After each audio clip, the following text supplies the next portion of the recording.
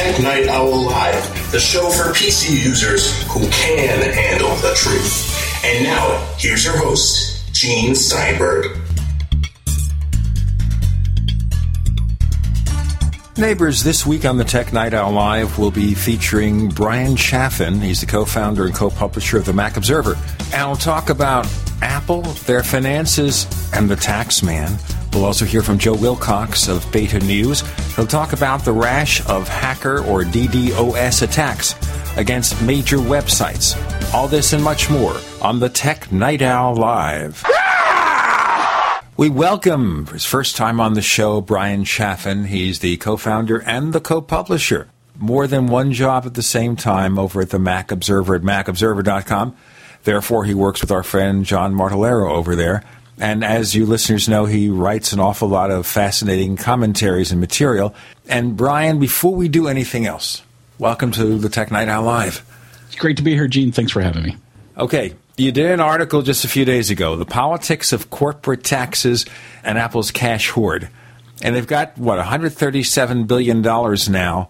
And a lot of that is overseas, I presume, to escape the taxes, the corporate taxes in the U.S.? Well, yeah, that's why it's sitting over there, yeah. So that's why it's sitting offshore in general, is to keep from paying the hefty tax they'll have to pay to repatriate the taxes, the profits to the U.S.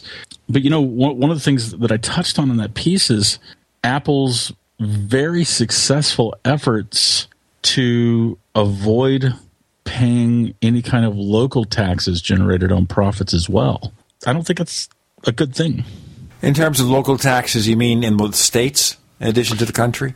For instance, what really sparked me writing this piece was a story coming out of New Zealand about Apple having paid 0.4% tax on the $571 million in sales that the company had done in New Zealand in 2012. Now, my first reaction to that was, who measures tax by sales? It should be on earnings or profit, not by revenue or sales.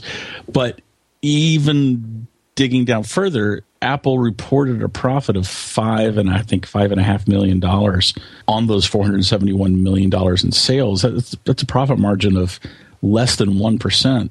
And we all know that Apple makes a lot more money than that. Apple's able to do this by employing very legal means of funneling all its money through other subsidiaries that are in low tax areas, and they end up being able to avoid paying a lot of local taxes that way. So in addition to being a whiz at supply chain control with Tim Cook, they have a team of accountants on there who will make sure they pay the least amount of taxes. Before we go into the ramifications here, isn't that true for any multinational corporation, though? Absolutely. And I think that's part of the problem. We have $1.8 trillion being held offshore by 75% of that by 83 companies. A lot of this money is being handled in this way, and people are actually following Apple's lead on this. So yeah, Apple's certainly not alone. They're just better at it than most companies. So we worry about Apple's profits not being quite as much as industry analysts expected in the past quarter, but they're just socking it away. They are just socking it away. And I am by no means accusing Apple of doing anything illegal here. I think that if you're going to be a multinational company and you're going to be selling products in other countries, you probably ought to go ahead and contribute to the local tax base. If you're going to profit from being in a culture, go ahead and contribute back to that culture in terms of the whatever kind of local taxes are required. And yes, companies can use all manner of loopholes, but I mean, it's just a big part of this column there was really more philosophy than anything else. We need to step back and think differently about some of these things. All right, let's look at the ramifications here. If Apple pays higher taxes in every country in which they do business, obviously their profits are going to be less. Correct. Okay. I don't know how much less. I guess none of us can really figure that out because there's a lot of complicated math there. Only Apple knows for sure. But let's assume, for example, that Apple showed a profit after taxes of $13 billion.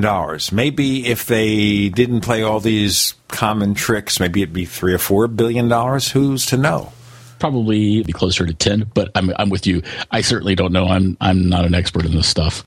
Yeah, this is a very complex kind of situation we're trying to analyze. So how does Apple address that in a situation where, of course, they've got their economics set up this way? They literally have to reorganize everything in every country to fix this problem if one perceives it as a problem. Yeah, and of course, Apple doesn't. I mean, Apple's fiduciary responsibilities to the shareholder. And one could argue that if Apple, I think it was the New York Times that first reported Apple as the inventor of the double Irish with the Dutch sandwich, which is a method of routing everything through Irish companies and then to Dutch companies, and then having that money wind up in the Caribbean, in particular the Cayman Islands.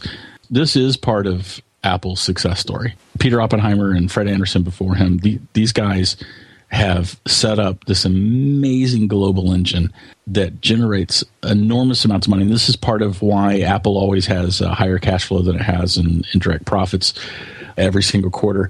And this is where Apple's responsibility is. Tim Cook talks about how Apple's goal is to make great products and the best products that they can, et cetera, et cetera, et cetera. But they have a real fiduciary responsibility to the shareholder to increase shareholder value. And if Apple suddenly stopped doing the double Irish with the Dutch sandwich, if they stopped doing that, would they suddenly be subject to shareholder lawsuits? Possibly, maybe even probably. So, I mean, I don't know. There's no simple answers here, and you just know that they made more than 0.89% profit in New Zealand off of $500 million in sales. You just know they made more money than that. Well, even in the U.S., what percentage of tax do they pay? Oh, golly, they do. They report that every quarter, and I don't remember what the last quarter was. It's usually been in that. I don't even want to spout off a number. I want to say it's been in that 23% range, sometimes down as low as 13, 14%. Right. I can't of course, there's some companies like, Exxon doesn't pay very much tax in the U.S., and they make incredible profits. Right. I think, what was it, NBC Universal, before it was spun off, they were reporting zero profits. News Corp, which is Fox, reporting zero profits. So it's not just, of course, Apple Absolutely. that's playing this game. So therefore, what's the incentive for Apple to do anything different? Because they could say in the end, look, we will take advantage of whatever it is to reduce our tax burden, just like every other company on the planet. You're absolutely right, and there's no incentive. There's no reason for Apple to do so. And there's a difference between the money that's taxed here in the States and the money that is or is not taxed outside of the States. There's this whole issue of multinationals not being taxed on offshore profits until those monies are repatriated. I mean, it's a huge, complex issue. I definitely wasn't presenting any answers. I just think it's something that we have to talk about. Gene, we talk about and I am a tiny Apple shareholder, for full disclosure sake.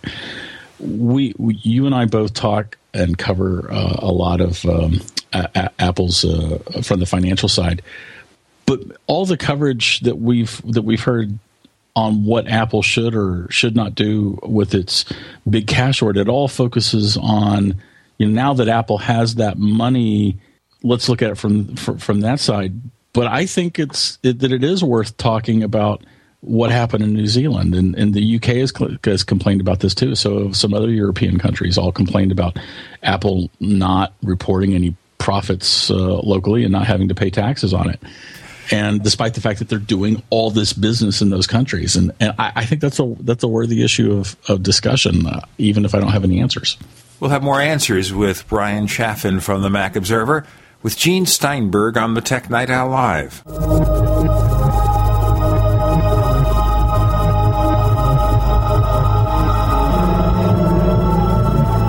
Neighbors, when your entire team can get together, it's amazing what can get accomplished. Projects that take weeks, decisions that take days, all done right then and there. But gathering everyone together from different locations can be time-consuming, expensive, and just plain impossible quite often. That's why we use GoToMeeting with HD Faces.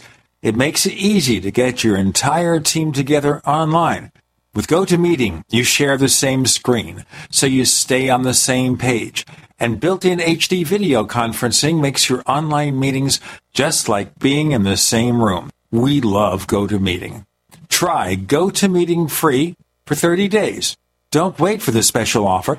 Visit GoToMeeting.com, click the Try It Free button, and use the promo code PODCAST. Remember, neighbors, use the promo code PODCAST at GoToMeeting.com.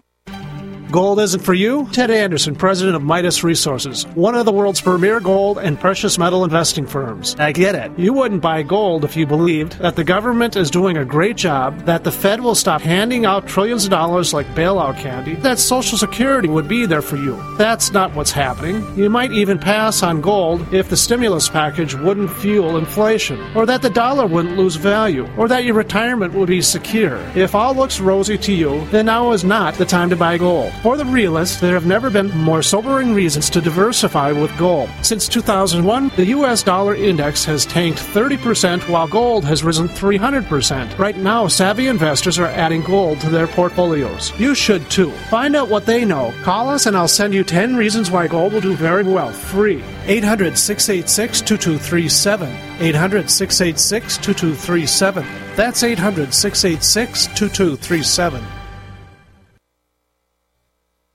Want something different from your detox? Then you want Hemp USA's Microplant Powder for a full body detox. With 7 formulations and 8 different sizes, you will feel and see the difference. And the best part? It's only about $10 a month. Our customers love it, and we ship worldwide. Get the detox difference. Get Microplant Powder from hempusa.org. Call 888-910-4367 or visit hempusa.org. See what our powder, seeds, and oil can do for you at hempusa.org. We the people grow cotton, weave fabric, engrave ink, embed strips and fibers to protect from counterfeit and carting to a private bank, having it lent back at interest, forcing taxes to service debt. This capitalism, or was Jefferson correct when stating a central bank issuing the public currency is a greater menace to the liberties of the people than a standing army? Hi, Ted Anderson. I'm placing a free silver dollar in a book that explains our monetary system. Call for your copy, 800-686-2237. It's time to understand the system. Call 800-686-2237. That's 800-686-2237.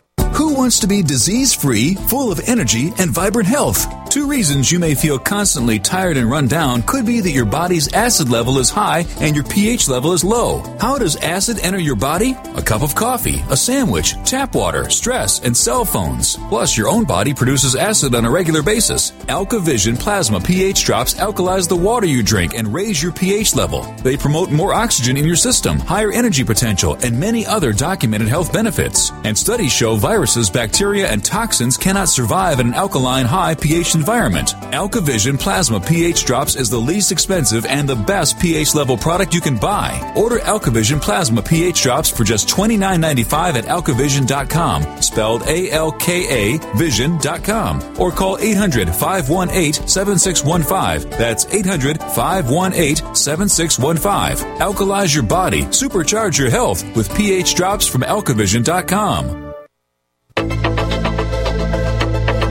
We'd like to hear from you. If you have a comment or question about the Tech Night Owl Live, please send it to news@technightowl.com. That's news@technightowl.com. If you'd like to discuss today's show with fellow night owls, visit our community forums at forum.technightowl.com. That's forum.technightowl.com. Brian Chaffin is from the Mac Observer, where he's co-founder and co-publisher. And we're talking about Apple and the way Apple avoids taxes by moving around money in all sorts of sophisticated ways, which is, as someone said, that part of their responsibility in terms of their stockholders. Their stockholders want to know the taxes are being kept as low as possible. But we also understand that officials in different countries are going to be upset because they look at this huge conglomerate that's doing business there, and maybe they're not paying their fair share of taxes. So can they sue Apple for this? Is this something that could be done on a legal basis? No, I doubt that. I mean, it would take... Another thing that I looked at in that piece was Samsung's deal in Maynard, Texas. Texas hands out billions of dollars in tax incentives to corporations to get them to either expand their operations in Texas or move to Texas. And Texas is a very it's a great place to do business. Our company, for instance, is officially incorporated in Texas. That's where Dave and I met. And but one of the reasons why it's so attractive is there's no income tax. And on top of that, Texas as a state works very hard at providing tax incentives for companies to get them to move, because the idea is these jobs come with these companies and there's going to be economic growth and activity from these new companies existing in Texas. I want to ask you one thing before you go on. That is, incorporating in Texas, I always thought you'd go to Nevada or Delaware. Those are certainly two options. We just happened to be in Texas when we met. Okay. For whatever that's worth. Today Dave is in New Hampshire and I'm in California. So, we're met in the middle and went east and west. But what happened with Samsung is they have this big plant in outside of Austin that makes chips mostly for Apple, coincidentally, and Samsung itself. And they got hundreds of millions of dollars in tax incentives to do this. And then they got more tax incentives to expand that facility. And at the same time, the state of Texas had to slash its education budget by $5.4 billion in 2012. And in Maynard itself, the Maynard Independent School District, they've given Samsung this big, huge tax deal on local school property taxes.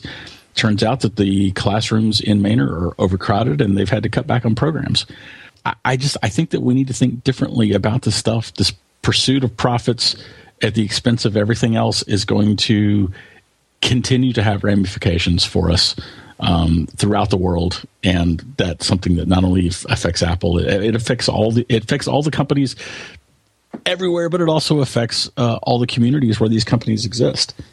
I think this is an issue we should be talking about.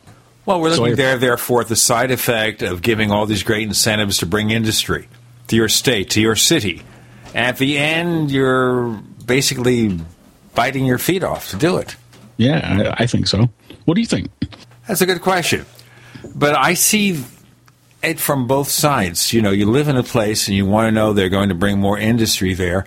And if different cities, different states, and different countries are competing to get the industry to move to their locales, what choice do they have? Right.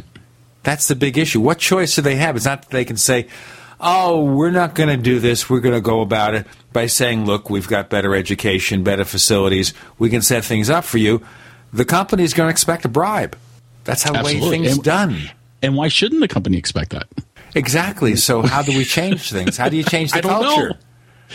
I don't know. It's at some point the stuff's going to smack us in the face. I mean, cutting, like in Texas, cutting state education budget by $5.4 billion. That's a big deal. That's going to result in less educated kids growing up. It just is. Well, that's a big political issue, especially in Texas. A lot of controversial things could be said about Texas and the government and the politics and the political spectrum. So, therefore, we have a place like Austin, which is a highly technological area, great place to live, I guess, but then we're back to the same situation, which is, okay, here, they're shortchanging the people, the residents of Texas, to bring more workers there. But the workers are not getting a good deal. Yeah, the workers' kids aren't getting a good deal. That's it. You want to know that your kids have good schools to go to? But how could you do it if they've squandered that advantage away? But how do they not squander that advantage if they have to compete to get the businesses? It's such a dilemma. It just seems like there's people who are way smarter than me and way more educated that can be looking at this stuff. And again, especially when it comes to Apple, the focus is on, now Apple has all this money. What's it going to do with it? And I just think that we should be looking at the process of how some of that money was accumulated in Apple's international practices, along with every other company, too. I'm definitely not singling Apple out. Okay, so we have Apple's $130 billion stash stored in the usual offending countries, and we hope it's not Cyprus. We really hope it's not Cyprus, because I think if you have over 100,000 euros, they'll just take it? It's, 40%. Something like that, okay. That's a huge haircut. So suddenly Apple says, oh, by the way, our cash stash is now $40 billion. What happened to the rest? Well, we put all this money in Cyprus. It was in Cyprus, yeah. There you go. And I think most of Apple's money is pretty well known to be in the Caribbean. All right, but at least they know that that money's not going to be taken. Okay, so now if I'm a stockholder and I see Apple has all this money rolling around, I want to say, do something with it. Repatriate it. Give us more dividends. Do some more R&D. Do something with it. What's the point unless they're buying a country? Right. So part of the problem with that is that if Apple does bring in that money, they're looking at 30% off the top. So there's it's 90 plus billion that's being held offshore. So let's say Apple brought in 60 billion of that and kept 30 billion, left that offshore to finance ongoing operations in all the other countries they do business in. So 60 billion they bring in, 30% of it goes away. That's $18 billion bucks. Just right off the top into the U.S. coffers. And that is upsetting. It's worth a lot more when it's on the books than when it's in Uncle Sam's coffers, at least in terms of Apple shareholders. And that's a real tough thing. And Apple has lobbied for a tax holiday, just like the rest of the corporate world in America has lobbied. They want a tax holiday to be able to bring in some of this $1.8 billion with at least a lower tax rate, if not no taxes, to get that money back in the economy, back in the U.S. economy, and back to work. The theory being here, if they bring the money back in the future, they will pay taxes on that money. Right. Well, in Apple's case, of course, they could give out money to shareholders as well as invest that money in local operations. Build more Macs in the USA. Right. Brian Chaffin joining us. He's co-founder and co-publisher of the Mac Observer at macobserver.com. I'm Gene Steinberg. You're in the Tech Night Owl Live.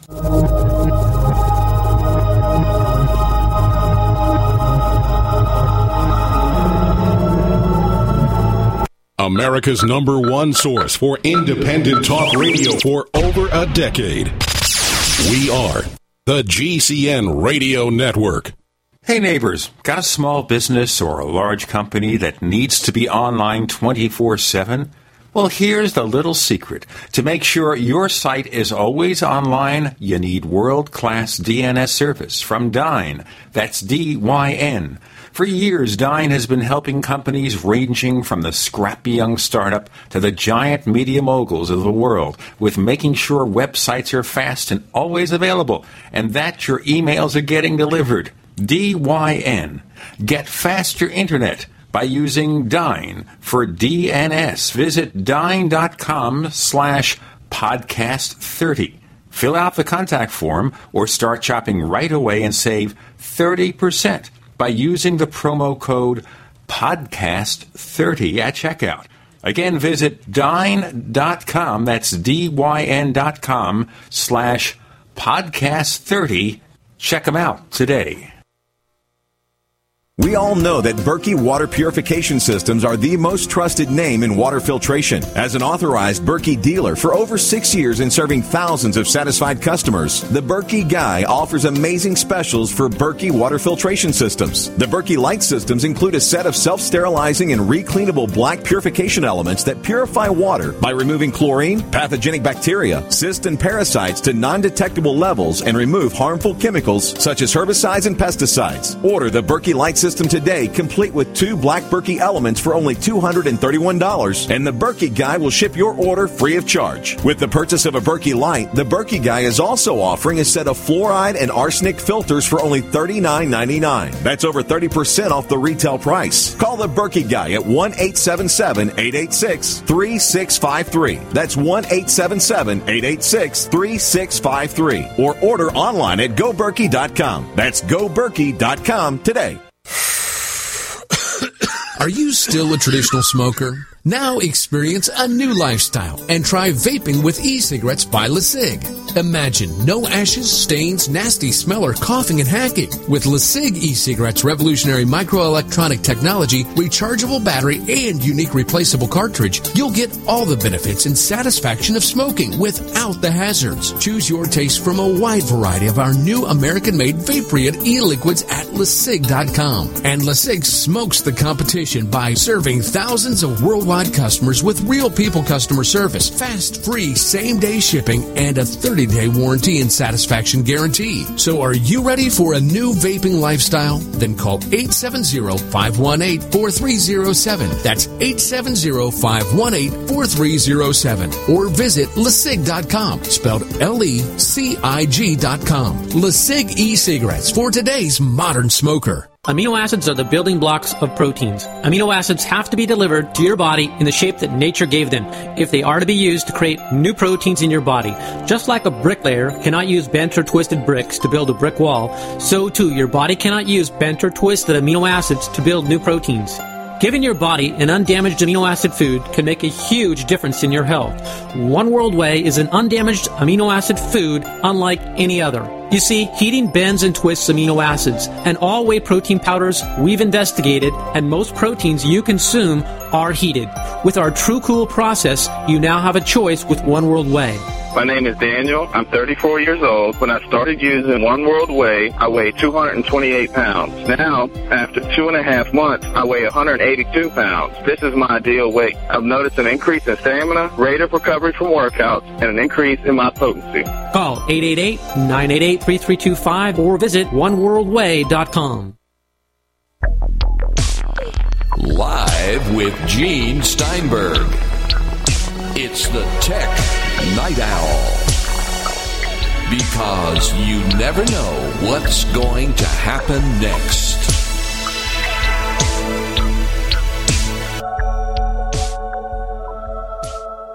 Brian Chaffin joining Gene Steinberg on the Tech Night Owl Live. We're talking about Apple's huge financial hoard, keeping it overseas to avoid the taxes. If they bring it back here, it can be expensive unless or until there's a tax holiday for corporations. And then maybe things will change.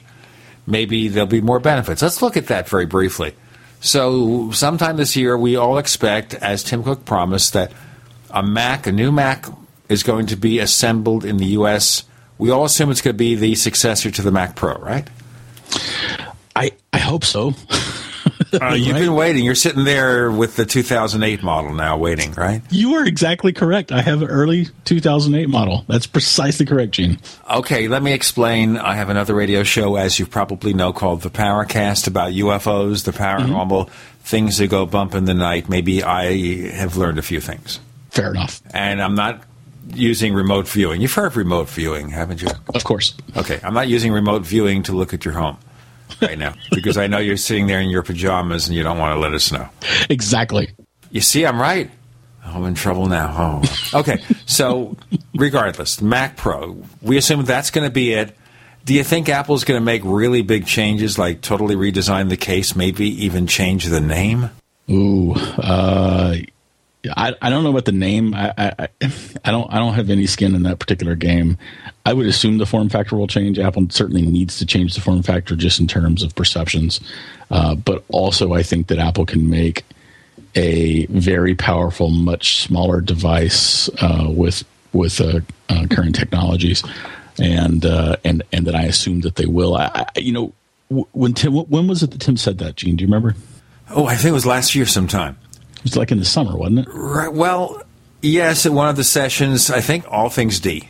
It might have been it was either that or right after WWDC, one way or the other. Right. And at that point, we had to look, what is the best computer to assemble here, considering the fact that these elaborate fabrication plants they have in Asia aren't here. They have to establish them from scratch or build a larger, more modular system, therefore being the Mac Pro, where there's enough profit built in to allow for the slightly higher labor costs. And Apple has pretty much already invested enormous amounts of money in these manufacturing processes that have been set up in Asia to make their existing iMacs and Mac Minis.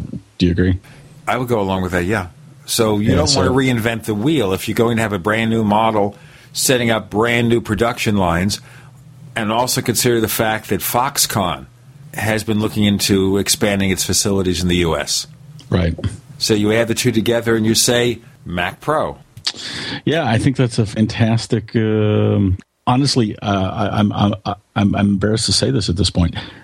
I had thought that it may be Mac Minis that they may be moving to the U.S., and I really hadn't thought about the Mac Pro, and I think that you were entirely right. It makes the most sense, especially if you look at this long delay setting up new processes, a new factory of some sort here. It all makes sense. Okay, so you can take that to the bank or cash it in or have non-sufficient funds. It might be just non-sufficient funds. It might be, yeah. You know, that wouldn't be the first time, but we don't want to get into that. Okay, so let's look briefly at a wish list because we got a couple of more segments to do. Let's look at a wish list here. We're going to have a Mac Pro, slimmer. I'm thinking here because I look at the early professional Macs, like a Macintosh 2, which weighed, less than half as much as the Mac Pro. The Mac Pro is a big, fat computer. Yeah. So don't you think you could still have 3 expansion ports, 4 hard drive bays, a pair of optical drives? Got to have a pair of optical drives despite optical drives going away. You could stick that in a case half as big. Yeah, I think you could today, especially with the lower, even at Intel's high end, the chips are smaller and they use less energy. So that, at least compared to, say, my 2008 model. So I think you're right. I think they could make something a lot smaller. And then, of course, changing the form factor. And I wouldn't presume what Jonathan Ive would do. No, I wouldn't either. It wouldn't be the traditional tower computer. That's old-fashioned. That's 1990s. So 1990s, a tower computer. They're going to have some kind of unique shape. And it wouldn't be the flat tower computer, which is what I call a Mac 2. It's like putting it on its end. So it wouldn't be that. So I don't know what Apple would do, but I could see, maybe a box or something. Like a larger cube. Or a larger mini. Right. I wonder, would Apple try to force Pro users to, despite what you said, and by the way, I'm entirely in your camp, but despite what you said, push Pro users away from optical drives? Would they try to push Pro users away from hard drives, which I doubt considering their investment in Fusion drives? But, how willing is Apple going to be to try to force change in its professional base, which has historically been the least resistant to change of its customer base? I kind of think that Apple would understand that. Right now, they realize when they upset the professional customer, it causes problems. So, for example, Apple is supposedly this week making a new push to attract customers who deserted Final Cut Pro. Right. When the version 10 came out, there's a 10.0.8 update that's supposed to address a few considerations, including 4K video support, which is this new higher resolution support for TV sets that means absolutely nothing to anybody, so I won't get into it in more detail. The key here is that Apple is sensitive to the way they've treated professional customers, and I can't imagine with a new Mac Pro they wouldn't want to make sure that everything you expect to be in there will be in there. It'll just be slimmer, it'll be lighter, maybe a tad cheaper, I don't know. Yeah, it seems like it would be more space efficient. It seems like it would be lighter. It seems like they could, as you already said, they could make the darn thing smaller, and I'm looking forward to it. So we figure then that if it's going to happen the way you and I are predicting, and we might both be wrong, what's going to happen here is that the next time he's in the Phoenix area, Brian and I will just go to a restaurant and drink over our sorrows. I don't drink. I don't either. Okay, we'll have to have some coffee or soda or something. Sure, coffee. We can go get a $10 Starbucks coffee or something. Excellent. I forget what they're like. I got a Circle K, ladies and gentlemen. I'm serious. It's a convenience store, and they have coffee for $1.52 that's really good. And that's it. It's not because I'm cheap and I'm from Brooklyn and I'm one of those people. It's because of that. But seriously speaking here, okay, so we're looking here at the Mac Pro by WWDC this June. There it goes. Yeah, I would think so. Okay. So we're set on that. But when's Apple going to have the next media event? Let's look at the year so far, ladies and gentlemen, and we'll progress this in our next segment. We're getting close to the end of this one.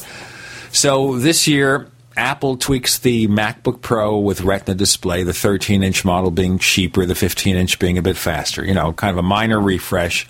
They even had a press release for it. They tweaked the iPad configuration with a 128-gigabyte version. The Apple TV set-top box, not change as far as what it does or the performance, except they use a more power-efficient chip in it, okay? For whatever reason, they did a slight inline update. Right. Doesn't make a big deal. But right now, we're doing this show at the end of March. We haven't had the requisite Apple media invitation. Hasn't happened. We're expecting all sorts of things here. Well, of course, they had an early introduction of the fourth generation iPad. We are starting to look at what's going to happen now. What is Apple going to have next? Will they have an early introduction of the next iPhone? There's one reason why I'll say they won't, and you'll find out why in our next segment, okay? This is why Apple isn't rushing to get a new iPhone out, say, in May or June. We have Bryan Chaffin. He's the co-founder and co-publisher of the Mac Observer. If you go to macobserver.com, you'll see more. Of course, John Martellero, our friend, works with him. Bryan, we'll be back for another segment on the Tech Night Owl Live.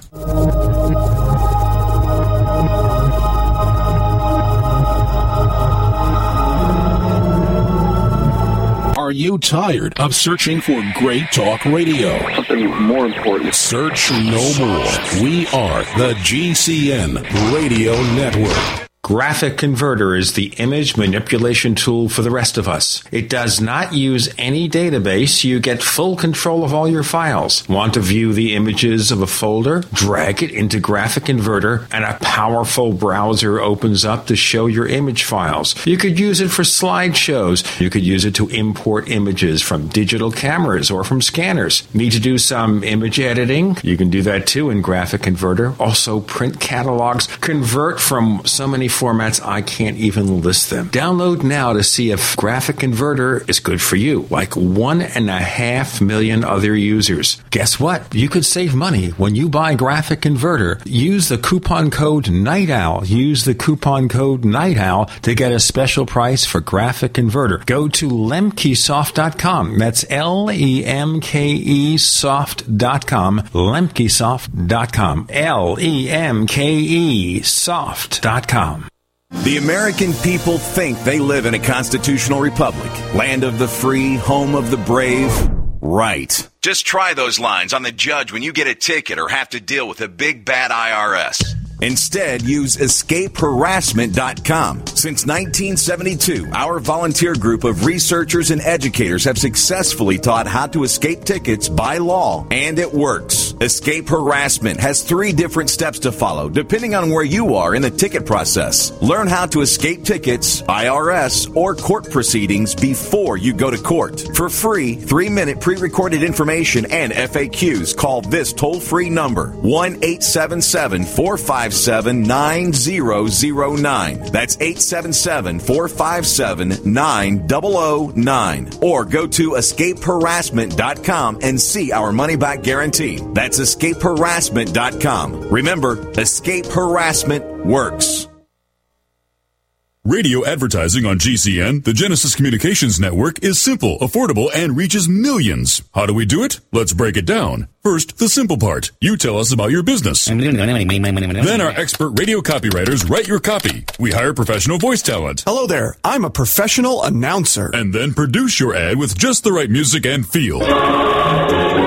Voila! Simple. How affordable? 60-second ads on GCN are the most affordable national radio advertising rates, period. And that brings us to reach. Millions of people listen to GCN radio programs on over 700 AM and FM and XM stations and streaming audio live. That's it. A one-stop shop. Creative radio ads. Very affordable rates. Millions of potential customers and customer service that can't be beat. See our current list of satisfied advertisers at GCNlive.com. Then shoot us an email, advertise@gcnlive.com. Hi, I'm Dr. Joel Wallach, the Dead Doctors Don't Lie guy. There's no reason why you shouldn't live to be at least 100 and have a great time getting there. And I'm going to give you a free copy of my lecture that tells you exactly how to do it. In fact, after you've lived a long and healthy life, there should be only 2 documents in your medical chart, a birth certificate and a death certificate. I'm Dr. Wallach with a warning. If you have a 4-inch medical chart, if you take prescription drugs for high cholesterol, high blood pressure, arthritis, joint pains, and other health issues, the medical profession is failing you. They're using you for an ATM machine. My free lecture is going to reveal what pharmaceutical companies don't want you to know. There's been groundbreaking research and discoveries on how to effectively treat or eliminate over 900 different diseases naturally. It's all in my free lecture called Deadly Recipe. So go to BeYoungAgain.com for a free copy of my jaw-dropping lecture. It may shock you, but it could save your life. So go to BeYoungAgain.com. Again, that's to BeYoungAgain.com.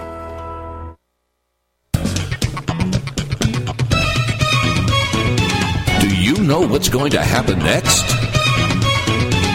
Well, here's the Tech Night Owl. Live with Gene Steinberg.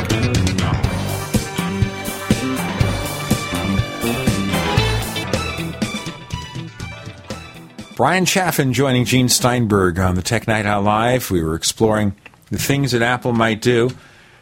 And I'm going to explain now why I don't think you're going to see a quick release of a new iPhone.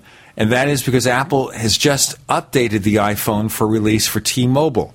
They have a version that supports a different set of cellular frequencies because T-Mobile is using different bands. And part of the problem here, for example, if you use T-Mobile now, and you bring an iPhone there, and you can bring it if you get your phone unlocked or you buy it unlocked, you bring it to T-Mobile, you'll find that you don't get the full performance that you expect because their highest performing frequencies are at a different band. So that's my reason for not seeing a new iPhone, because Apple just updated the iPhone. They're going to then make that obsolete in May or June. They'll wait till August or September, right? Or am I just whistling in the dark here? Well, the funny thing, Gene, is that this is precisely the reason why I said that we would not get the Verizon iPhone before June. It was announced in February, 3 years ago now? Yeah, it was in February. But then they did not introduce a new iPhone until the summer. So it still had like a 4-month shelf life. Well, that's actually a fine point. I'm very sympathetic to the reasoning that you just gave. Plus, I don't think that Apple is going to start doing 9-month cycles on the iPhone, despite the perception that it should do so. Also, it's still a 4-month cycle if it came out in August, April, May, June, July, August. So it could still happen. And the other thing is Apple has always introduced the next version of iOS with the iPhone. They could change that. I mean, they don't do it with the iPad. Yes, they could. I think you're right. We're not going to see an iPhone this summer. It could come late summer, but it's not going to come, in that May-June time frame. And we're certainly not going to see another iPad right now, and we're not going to see a new iMac. I mean, heck, they just really started shipping those.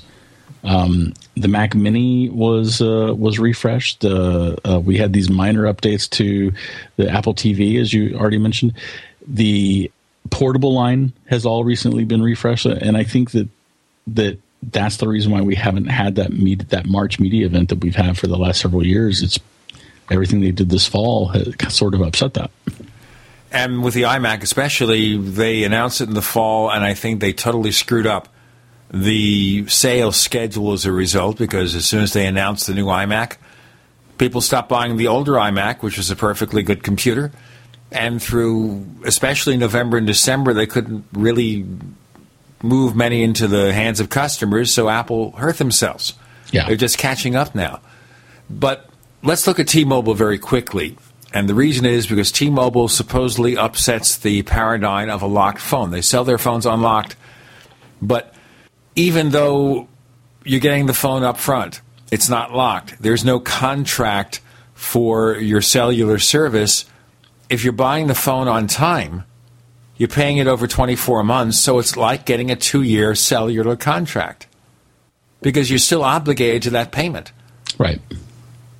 I'm not really sure what T-Mobile is doing, to be honest.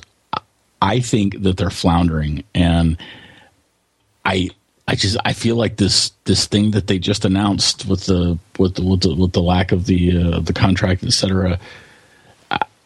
It just seems like it's the first step towards bankruptcy. Really? That bad? Well, you see, here's the thing too. The real problem we have with T-Mobile is, number one, they haven't had the iPhone, which has hurt their sales. Now they have it, or will in a couple of weeks or so. Right. Number two, their network doesn't extend as far as AT&T, Sprint, and Verizon Wireless. And it's not just the LTE rollout, because I live near Phoenix, so we're getting LTE from T-Mobile. The problem is, in rural areas, their coverage is not as good. Sure. And if you're traveling or you live in those areas, why do you want to go to T-Mobile? The price is a little bit less. I guess you can understand that. Yeah, and they have historically been less. Verizon treats its customers, in my opinion, poorly. They all do, really. They all do. I think Verizon's a little bit worse at that. AT&T is a little worse on having a solid network everywhere. AT&T gets dinged for that all the time. Sprint has always languished from the fact that it's simply smaller in the first place, so it has fewer resources, and T-Mobile is struggling.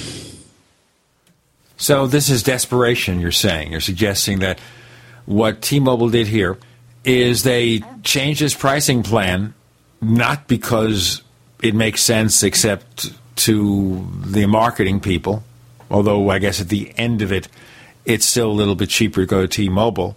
But it's a matter of form over substance to get people to talk about the company once again and to hopefully stem the tide. Because right now T-Mobile's problem is they're losing customers. But isn't that true with Sprint? Sprint was kind of losing due to customer churn for a while. Yeah, Sprint was losing customers, and particularly not having the iPhone was a real problem for them. And then once they got the iPhone, Sprint's real problem is that they had to commit to more than they could actually move. They had to commit to a lot of iPhones, and that's Sprint and T-Mobile are both in a real pickle, I think. And I think we're going to end up with having three major carriers at some point within the next 5 years here in the States. So does Sprint merge with Verizon because their networks are compatible? We obviously know that T-Mobile doesn't merge with AT&T. They tried that. Yeah, I don't think regulators are going to let Sprint go to Verizon either. Same problem. So what do you do? Have one just simply go under? Remember that T-Mobile's merging with Metro PC, right? Yeah, so a little fish, or a medium-sized fish is buying a little fish. That's not going to be. I mean, it's going to result in them having a combined total of, I think, 42 million customers. And, maybe that'll give them the resources they need to continue to be competitive.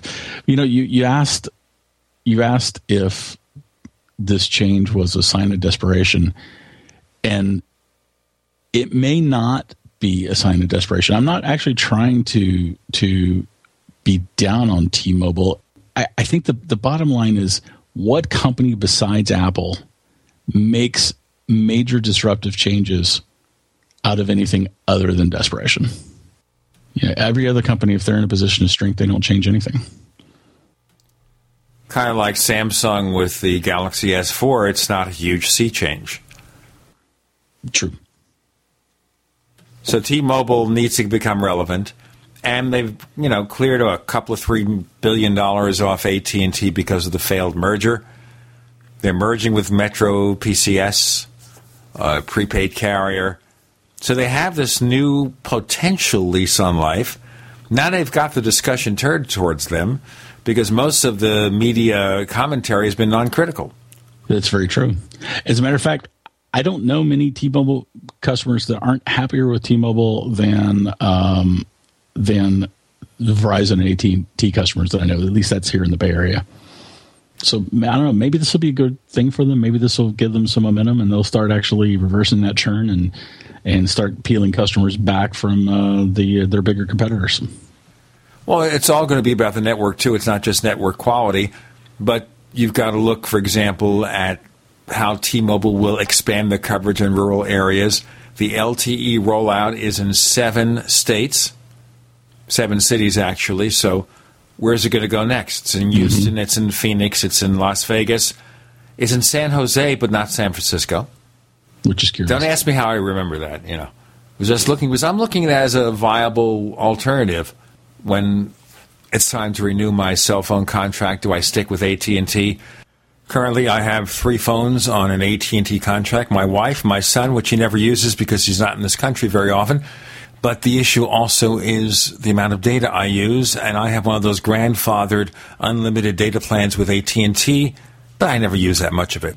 Do I consider T-Mobile as an alternative? And now that they have the iPhone, certainly they'll have the next iPhone if I find that I add everything together. Multiple users, everything else. Will T-Mobile be viable? It wasn't on my list before they got an iPhone. Now It's realistically on the list, which may be the saving grace there. If they can turn that into people looking at them again, if they can move a couple of 3 million iPhones in the next quarter, it helps Apple's bottom line with an aging product, but it also makes T-Mobile seem relevant and people can talk about them again in a realistic fashion. Being realistic, we have Brian Chaffin from the Mac Observer at macobserver.com. I'm Gene Steinberg. You're in the Tech Night Owl Live.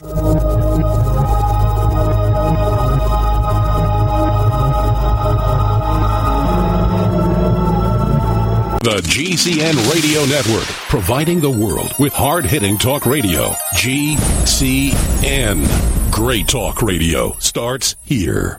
Hi, this is Ted Anderson. If you'd like to listen to GCN programs on the go, I have great news. GCN has created a Droid and iPhone application, and it's free. Just as easy as going to GCNlive.com, click on the banner, and download. Before you know it, you'll be listening to your favorite hard-hitting GCN shows, live or on demand, right on your Droid or iPhone, 24/7 and on the go. So download the Droid and iPhone app free by clicking on the banner at GCNlive.com. Thanks again for listening to GCNlive.com. Again, that's GCNlive.com. Hi, this is Ted Anderson. Have you ever wondered why banks, stockbrokers, investment advisors won't talk about gold IRAs? They've been available since 1986, yet the financial industry won't recognize the value of gold for your retirement. Gold has outperformed paper investments, yet no word about IRAs. If you would like to have gold for your retirement, call 800-686-2237. Don't get left behind by rising inflation and low returns. Call 800-686-2237. Secure your future and call 1-800-686-2237.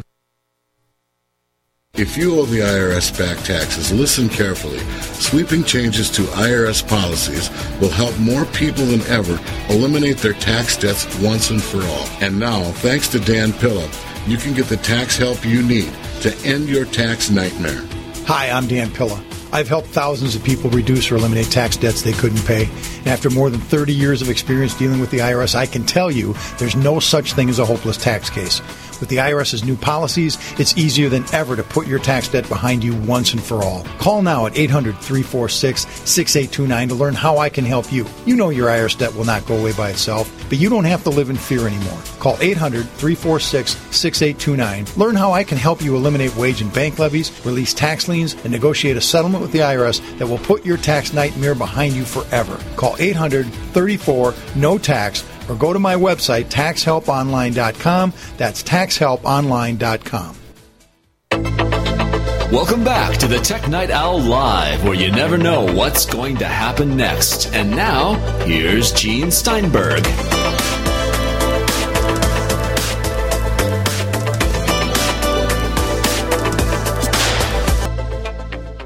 Brian Chaffin joins us. He's from the Mac Observer at macobserver.com. We were talking about T-Mobile, whether T-Mobile, in a maneuver that may spark of desperation, help save the company. But we look then at what companies do if they're in a situation where they need to remain relevant, where things are going bad.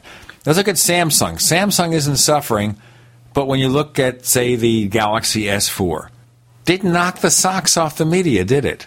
No, it didn't. You know, the funny thing about that announcement is that a company who was extremely critical of Samsung and who thought that the launch event for Samsung was unbelievably bad, I was more positive about the GS4 than the seemingly Samsung can do no wrong media was before the GS4. I was fascinated that I came away from that thinking more highly of this device than all these people who had just been, talking about how awesome the GS3 was. Well, I don't know if it's awesome. I have one, by the way. It's doing a long-term test, the S3, GS3. Okay, of course. GS4, they're not sending out to the journalists. I guess a few are getting them now, but they're waiting until the individual carriers can offer them. Right. So if I want an AT&T version, then I want to use it on my own contract so I can keep it a little bit longer. What they will do is wait till those are available. It's not like if they send it to me tomorrow and it's not available from AT&T until the end of April. I go to the AT&T store and say, give me a SIM for this, and they look at the phone and say, what the heck is this? Right. It'd freak them out. But we understand. I think it's a decent phone. I think, however, when you look at Samsung, it is telling you Android doesn't matter that much. Oh, yeah. The introduction, they barely mention Android. They didn't mention Android. They didn't mention Android or Google. Right. Who? Google what? We can talk about Google Reader there, too. They listed all the Google services in the press release for the GS4, but they didn't mention Google services in the launch event. And that includes Google Now, which I think is the single most important feature on Android today. And they didn't even mention it. I think they should have been saying the GS4 is the best Google Now device on the planet. It may just be because Samsung is working on another operating system, and maybe they figure if they can get enough people working with their ecosystem, their store, their features, their software, they could just kiss Google bye-bye. It's not as if you can trust Google. It's true. I have a slightly. I think you're entirely right, but I have a slightly more negative way to spin that. I think. Please do. We'd love to spin negative if we have the opportunity. I think that Samsung has delusions of grandeur. I think that Samsung believes that they can put out their own ecosystem like Apple has, and I think that Samsung thinks that they've got the chops to make that possible. And I believe that in those regards, Samsung is delusional. I think that Samsung thinks that putting out a redundant service to Google Translate somehow matters to anyone, and that offering a voice service that is redundant to Google's voice activations, Google voice activated services on Android, that somehow matters. And I think that they're wrong. But you see, that's part of the problem too with these phones. When you get the multiple software, like you've got AT&T software, you've got Samsung software, you've got Google software, and you look at that and you think, which should I use? What is this all about? I just want to get my turn-by-turn directions. If I use AT&T, I pay for it, by the way. You got to use Google. But that's the point. If there's redundant services, everyone loses. I completely agree, which is why, one of the reasons at least, that I love Apple's whole widget approach. I like one company having this vertical control over its devices because I think that it makes for a more pleasing device to use. The Samsung nonsense with putting TouchWiz on top of Android and putting all these other various services that are all competing for resources on the phone, especially with some of those services being redundant, is just crazy to me. It's absolutely crazy, but I think that you're right that Samsung is positioning itself to dump Google, to dump Android in the future, and that, like I said, they think they have the chops to do that, and they're wrong. They're the flavor of the month, I think. Well, looking at Android in general, you have to wonder what Google thinks about this. Andy Rubin, who is Mr. Android, I mean, he was called Android. That was his nickname at Apple. Mr. Android is now at another division at Google. So what is Google thinking in all this? Does Google think that maybe this isn't paying off the way we want? Maybe what we should do is just cut our losses, because it's not going to kill the carriers. It's not going to kill the handset makers. They'll either roll their own OS or they'll go to Windows Phone or something. Yeah, or they could just fork Android. Which is being done in Asia now. Yeah, and I suspect, and it's of course being done by Amazon too, but I suspect that the very least thing that Samsung will do is fork Android, because I suspect that they think that there's a future with Tizen, the open source OS that's Samsung and Intel and some other parties are working on. And I suspect nothing good is going to come out of that. And then eventually Samsung will end up forking Android and, trying to keep their feet in both the Android and their own forked Android version. And it's just going to be a big catastrophe. And where does that leave Google on all this? Because when you look at the situation, the only company making really decent profits from Android phones is Samsung. If Samsung goes away, do you depend on HTC? Do you depend on Motorola Mobility? But then that's maybe what Google could do as a plan B. We'll just push our own phones and the heck with everybody else. Well, I think when Google announced that they were purchasing Motorola, I was really hoping that they were going to get serious about being a whole widget and that they were going to, work very, very closely with the Motorola hardware people and just make some great Android devices, because I think that would end up pushing Apple the most. And, instead they've bent over backwards to not help Motorola, and that doesn't make any sense to me either. And the whole thing is just weird. And it's extra weird. Google isn't making money on Android. They're not making money on mobile search. But they are making better profiles of you and me based on the mobile data that they get from any Google services we use. And, of course, for Android devices, that's just about everything. And that money does still translate into having better profiles so that they can slice and dice those profiles and sell us to the highest bidder, which is why they want Android in the first place. It's not about hardware profits. It's about eyeballs. It's about eyeballs, and it's about data. It's about knowing who we see. It's about knowing who we visit.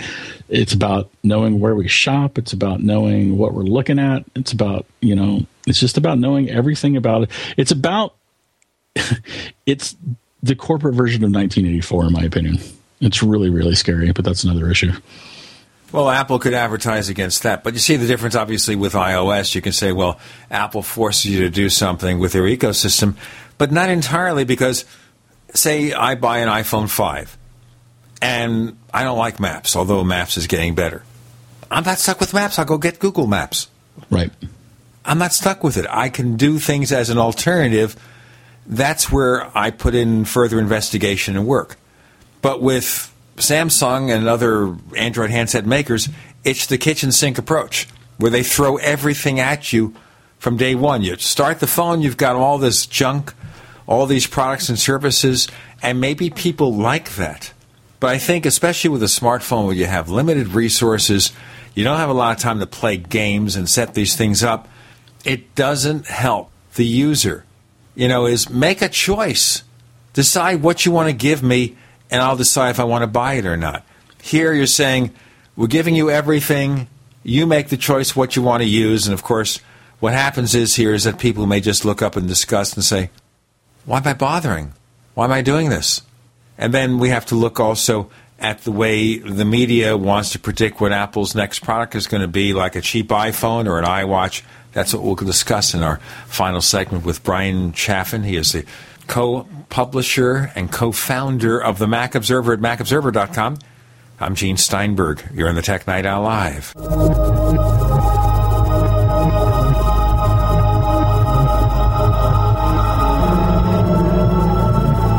Attack of the Rockoids has been well received by critics and readers alike. It's a thrill-a-minute story you'll never forget. A former U.S. military intelligence officer is haunted by intense dreams about a beautiful woman pleading for his help after a terrible battle in outer space. But the dreams turn out to be true and thrust him into a telepathic love affair with a woman whose faraway planet is intent on destroying the Earth. And now the gripping tale continues in The Coming of the Protectors. It's the second book of the Rockoids trilogy, a galaxy-spanning adventure that pits our hapless heroes against powerful, fanatical enemies that threaten the lives of freedom-loving beings everywhere. Attack of the Rockoids and The Coming of the Protectors. Classic science fiction at its best, available now. For more details, visit rockoids.com. That's ROCKOIDS.com. Friends, this is Alex Jones for MidasResources.com. For more than 15 years, I have exclusively used Midas Resources for all my precious metal needs. Whether it's bullion or collectibles you're looking for, Midas Resources is simply the best. I own my gold as a hedge against inflation. This Federal Reserve fiat currency could go the way of the Deutschmark and the Weimar Republic anytime. In these historically dangerous times, it makes sense to physically hold gold and silver. Midas already has some of the best deals in the industry. But if you give them a call and mention the radio special, they will give you a list of the day's super specials. Midas brokers are standing by to answer all your questions at 800-686-2237. They also have a lot of informative free literature explaining the opportunities and risk of holding precious metals. They are ready to answer your questions at 800-686-2237. Again, that's 800-686-2237. We all know that Berkey Water Purification Systems are the most trusted name in water filtration. As an authorized Berkey dealer for over 6 years and serving thousands of satisfied customers, the Berkey Guy offers amazing specials for Berkey Water Filtration Systems. The Berkey Light Systems include a set of self-sterilizing and recleanable black purification elements that purify water by removing chlorine, pathogenic bacteria, cysts, and parasites to non-detectable levels and remove harmful chemicals such as herbicides and pesticides. Order the Berkey Light System today, complete with 2 black Berkey elements for only $231, and the Berkey Guy will ship your order free of charge. With the purchase of a Berkey Light, the Berkey Guy is also offering a set of fluoride and arsenic filters for only $39.99. That's over 30% off the retail price. Call the Berkey Guy at 1-877-886-3653. That's 1-877-886-3653. Or order online at GoBerkey.com. That's GoBerkey.com today. Gardeners, here comes another growing season, but don't use last year's soil. Maximize yields in your survival garden with EM1 from TerraGanix. EM1 is an organic soil conditioner, fertilizer amendment, and compost accelerant that provides a broad spectrum of beneficial microorganisms, enzymes, trace minerals, vitamins, and various organic acids. EM1 helps regulate the soil's pH level and its soil microbes, improving moisture retention and drought tolerance. Remember last year's dry conditions? EM1 from TerraGanix is safe, chemical-free, and certified for use on all organic farms. It improves plant quality, size, color, flavor, and gives up to 20% more nutrient value in fruits and vegetables, and greatly increases shelf life. And EM1 is so simple to use, just mix with water and apply. This year, prepare your crisis garden for maximum yields with EM1 from TerraGanix.com. Order now at TerraGanix.com or call toll-free 866-369-3678. That's 866-369-3678. TerraGanix. Life's getting better. We'd like to hear from you.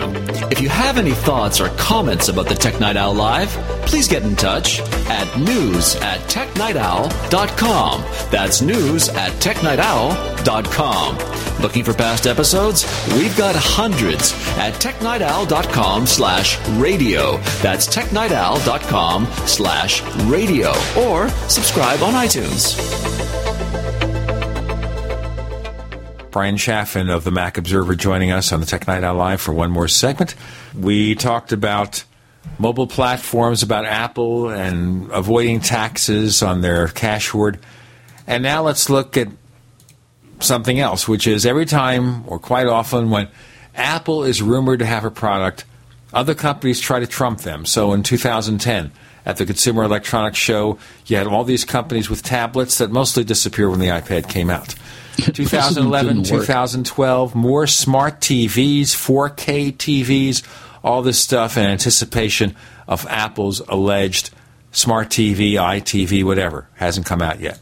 Now it's the iWatch. Samsung is working on a watch. Apple may have 100 engineers on a watch, or maybe not. And Google's working on a watch. And HTC is working on a watch. Everybody's working on a watch that's doing this preemptive run around Apple. So what is Apple going to do? Is Apple going to ignore them? Or is there an iWatch in our future? One of the things I wrote just a little, just a throwaway line at the end of another column saying that it would be very funny if Apple deliberately leaked the iWatch rumors just to watch everybody else scramble and spend resources on competing with a product that's not going to exist. I don't actually think that's the case. With most of these rumors, especially the rumors that come out of Asia, with Apple is working on this or that prototype or this or that device or this or that component for a device. Almost every one of those rumors has a kernel of truth, and the problem is understanding how it fits in the big picture, and that's where it becomes a complete guessing game. But in this case, I think that Apple is working on some kind of watch or otherwise wearable product that will probably be a companion piece to iPhone and iPad. We always assume companion piece. This is the logic I hear. And then I'm thinking of the Arm Watch or the Pebble as companion pieces for an existing mobile gadget. But why not allow it to also work separately as a phone and providing limited smartphone functionality? Why does it have to depend on anything else? Well, that is a good question, and it certainly doesn't have to. If Apple could bring a real Dick Tracy watch, phone watch to market that actually worked and that was actually compelling, and I say actually here to contrast it against the phone watch that Samsung put out in 1999, which was a complete flop because it was ugly and stupid. If Apple can do these things, it would certainly be a huge hit.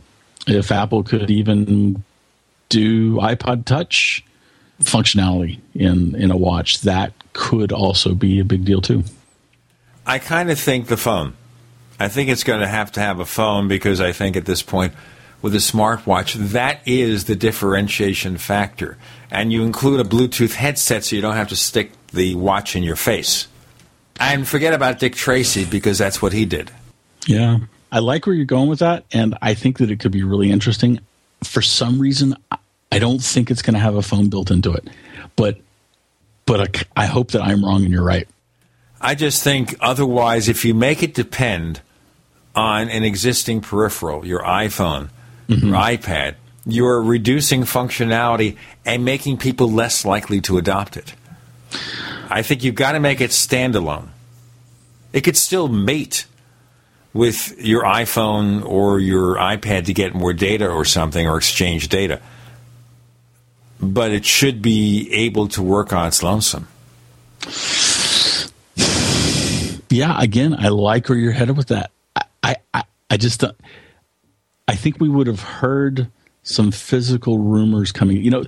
So of course Apple's supply chain is huge and complex, and that's why we have so many rumors. There's just so many companies and people working on various products, and Apple is always having prototypes made up to test things and that sort of stuff. That's why we hear so much about these things. I think if Apple's watch product had a built-in phone, a built-in radio, I think we would have heard that, and that's really the only reason why I don't think we'll see it. But I can't fault your logic. I think your logic is outstanding. If it's going to happen, of course, it has to be submitted to the FCC for certification. So that's why we heard about the iPhone so early. That's why the iPhone was announced so early. So if there's going to be an iWatch this fall, Apple would have to hold a media event maybe 3 months earlier to say, look what we have, and now it's going to be out in September or October. But we're announcing it now because you'll hear about it anyway. So I agree with you with that if it's going to be a phone, it has to be certified at a particular point in time. But then again, you sometimes wonder if these hints are being dropped to spook the competition. Yeah. We don't know what Apple's going to do. We know Apple is saying they got great products in store for us coming in 2013. We're almost at April. Where are they? All right. Where are they? Can I ask you a question? Sure. Do you wear a watch? I do. I have worn a watch since I was maybe 10 years old. Are you still a mechanical guy? Sometimes. Or a digital watch? It's a mechanical-looking watch with a digital back end. Works on a battery. I've got a Zenith mechanical watch. I love my watch. I'm a watch guy. But you and I are crazy because a lot of people aren't. Well, yeah, but watches have made a big comeback. Of course, it could be faddish. And certainly the economic downturn had a negative effect on the luxury watch market. But, my question is, guys like you and me, I know the kids, there aren't a lot of kids that are wearing watches, but, you and I are certainly older than the kids out there. Are we going to dump our mechanical watches for an iWatch? Would you? I have to think about that. I don't know. I don't know if I would or not. I guess if they send me one to review, I'll look at it. But I don't know if I'll just dump my watch as a result of that. I mean, my watch is digital only in the sense of the back end because it's convenient to have it that way. There's no other reason. Mm-hmm. I could just as well have an all-digital watch, but I'd like to look at analog dials. Yeah, my car has analog dials. I know some people get cars with digital dials. I never got into a digital speedometer. I had a car, I think, back in the 1980s with a digital speedometer, and I said no. See, that ages me, folks. Yeah. That I had anything in the 1980s. And my son, who is now 27 years of age, he does not have a watch, as far as I know, unless he's changed something, unless he'll come home from Spain this year and say, Dad, look at this, I got myself a watch. No, he's not going to do that. So the key is here, I think, if Apple wants to sell this thing, they've got to have something that the kids are going to embrace. And if the kids say no, that's going to kill a very huge part of the market. I play poker. A lot of the internet poker kids in particular, the guys who are making a lot of money, the real mathematical whiz kids. Hey, we have to send you on your way with Elvis from the building. Tell our listeners where they can find more of your stuff. You can find me every day at the Mac Observer. It's macobserver.com. And my personal blog is at geektales.com. You can find me on Twitter, TM O'Brien, and I'm Geektales on Instagram. I'm not on Instagram yet. They're not going to put me on Instagram. I think they'll prohibit me. I'm too old. Anyone over 400 years doesn't work. Brian Chaffin, thanks for joining us on the Tech Night Owl Live. Thank you so much for having me. It was my pleasure.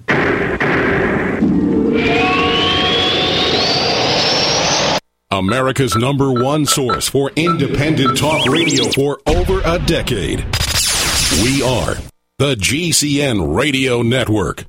Whether it's personal mail, whether it's business email, you want reliable, dependable delivery, freedom from spam, freedom from viruses. Well, Polaris Mail offers professional email hosting services for your personal or small business use. Each account uses 25 gigabytes of storage, an easy-to-use webmail interface, and full mobile sync. Sign up today for a 30-day free trial at polarismail.com, polarismail.com. So here's what happened. I was placing an order online. The site went down. It just stopped responding. It took hours before it returned, but I'd already placed the order with another company. If your site goes down, you could lose business. And if you have a business or personal site, you'll want to know it's easy to run and it will stay online. At iWeb, your site is hosted on one of the most reliable networks in the world. Check it out. iWeb.com. That's iWeb.com.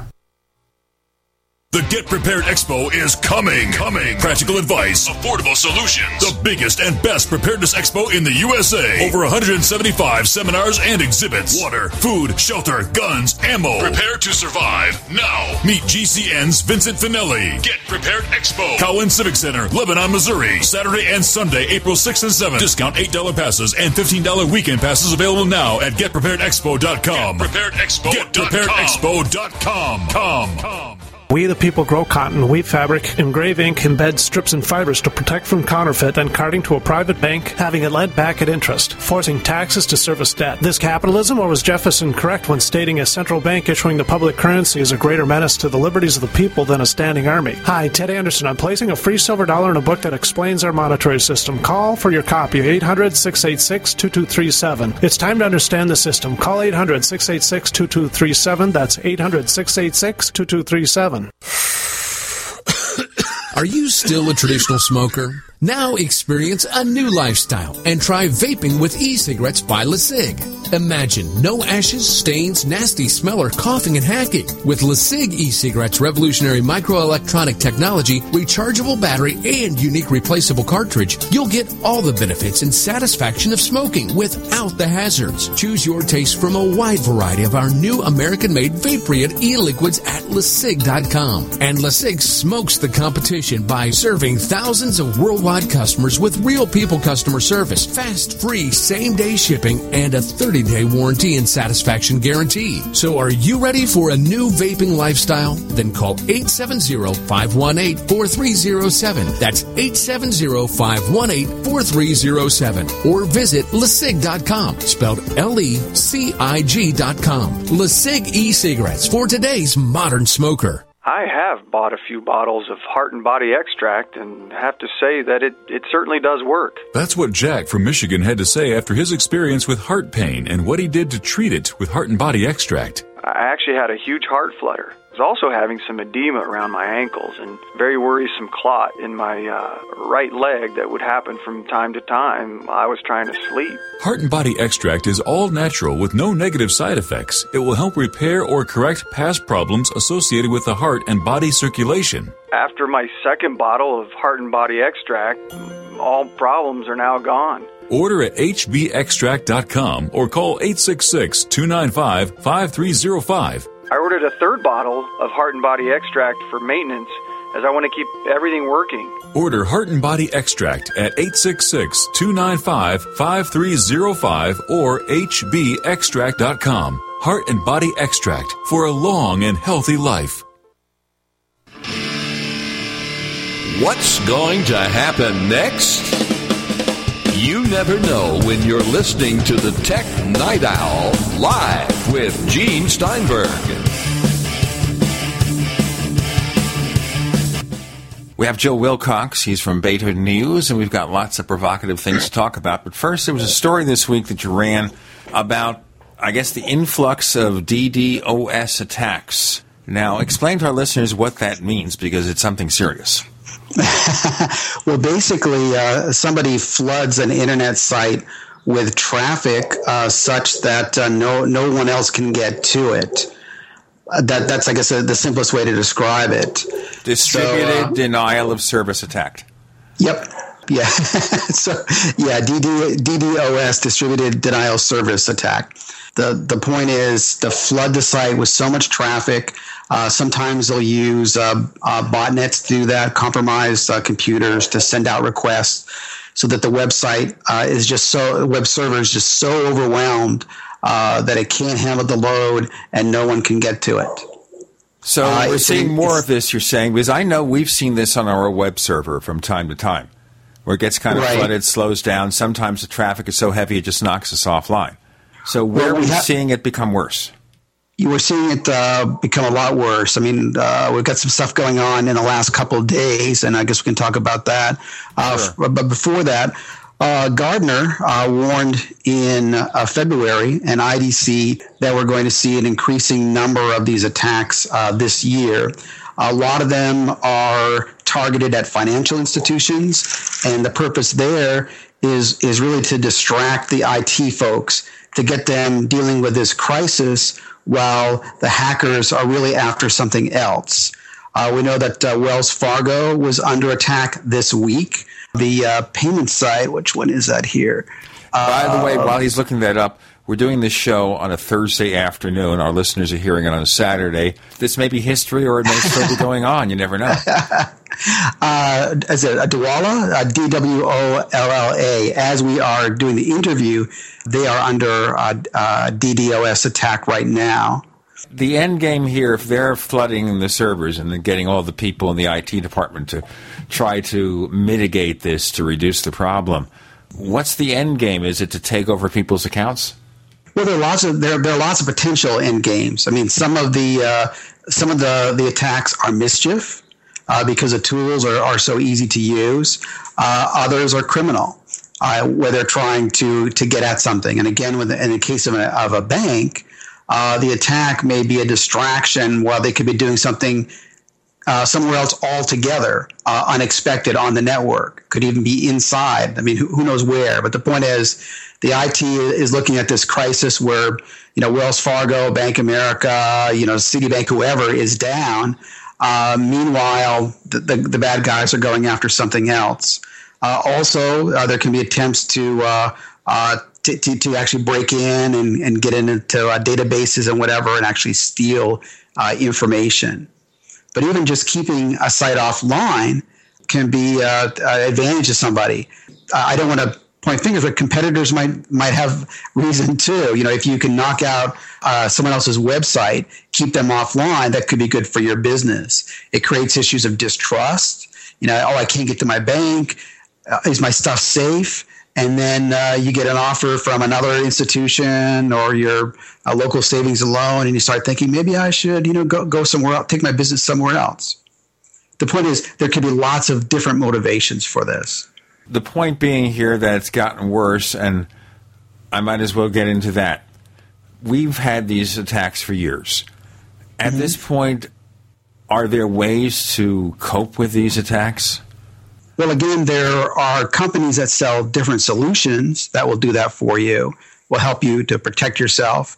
If you're a business, you can try to distribute your server load different places and hope that that will help you. Using different service providers certainly can do something for you.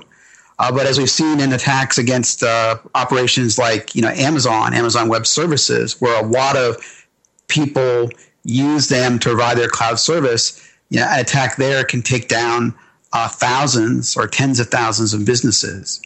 We have an example for this particular instance of GoDaddy, which is the world's largest web host, and they recently had problems with their servers in Europe.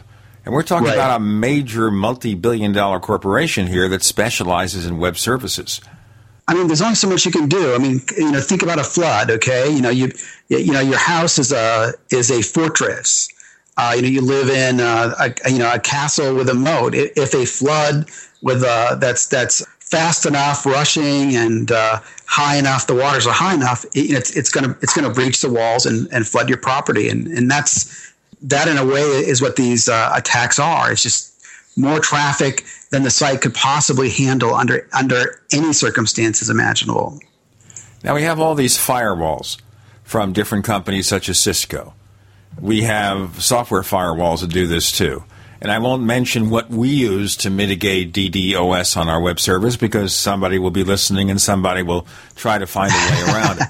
So, of course, you can't reveal security. But we've had security firms hardening the server and everything else. The key being here is that if there's no real defense and the attacks get worse, what do these companies do? Is there another way to handle this?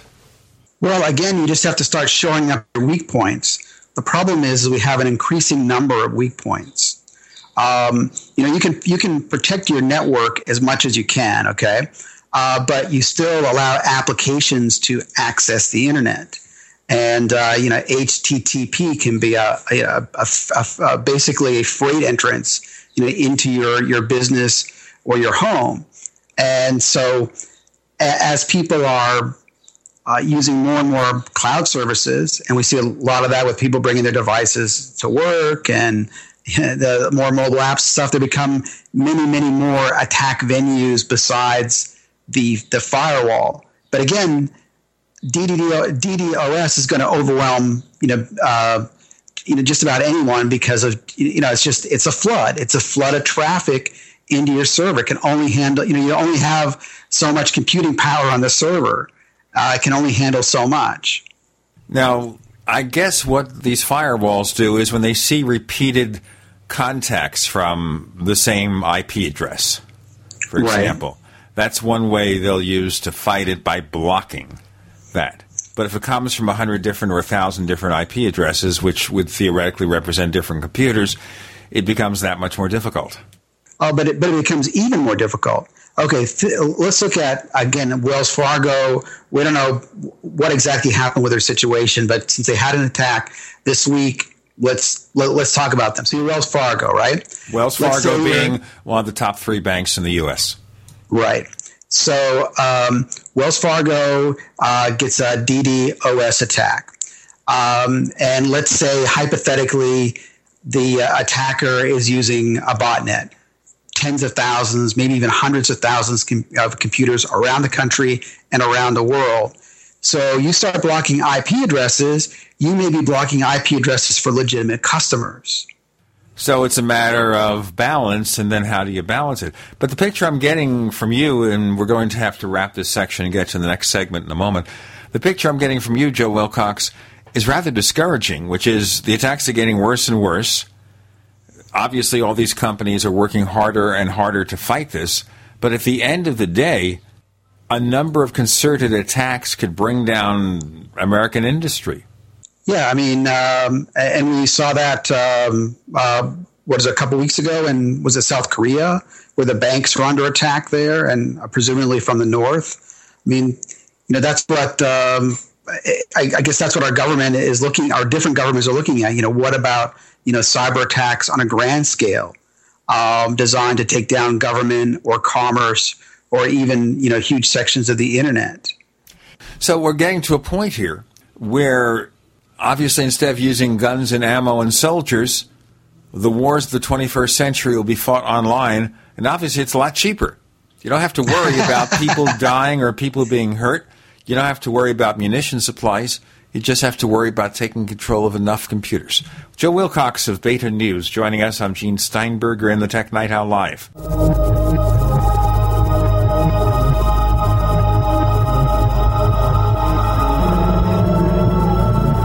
Are you tired of searching for great talk radio? Something more important. Search no more. We are the GCN Radio Network. Attack of the Rockoids has been well received by critics and readers alike. It's a thrill-a-minute story you'll never forget. A former U.S. military intelligence officer is haunted by intense dreams about a beautiful woman pleading for his help after a terrible battle in outer space. But the dreams turn out to be true and thrust him into a telepathic love affair with a woman whose faraway planet is intent on destroying the Earth. And now the gripping tale continues in The Coming of the Protectors. It's the second book of the Rockoids trilogy, a galaxy-spanning adventure that pits our hapless heroes against powerful, fanatical enemies that threaten the lives of freedom-loving beings everywhere. Attack of the Rockoids and The Coming of the Protectors. Classic science fiction at its best. Available now. For more details, visit rockoids.com.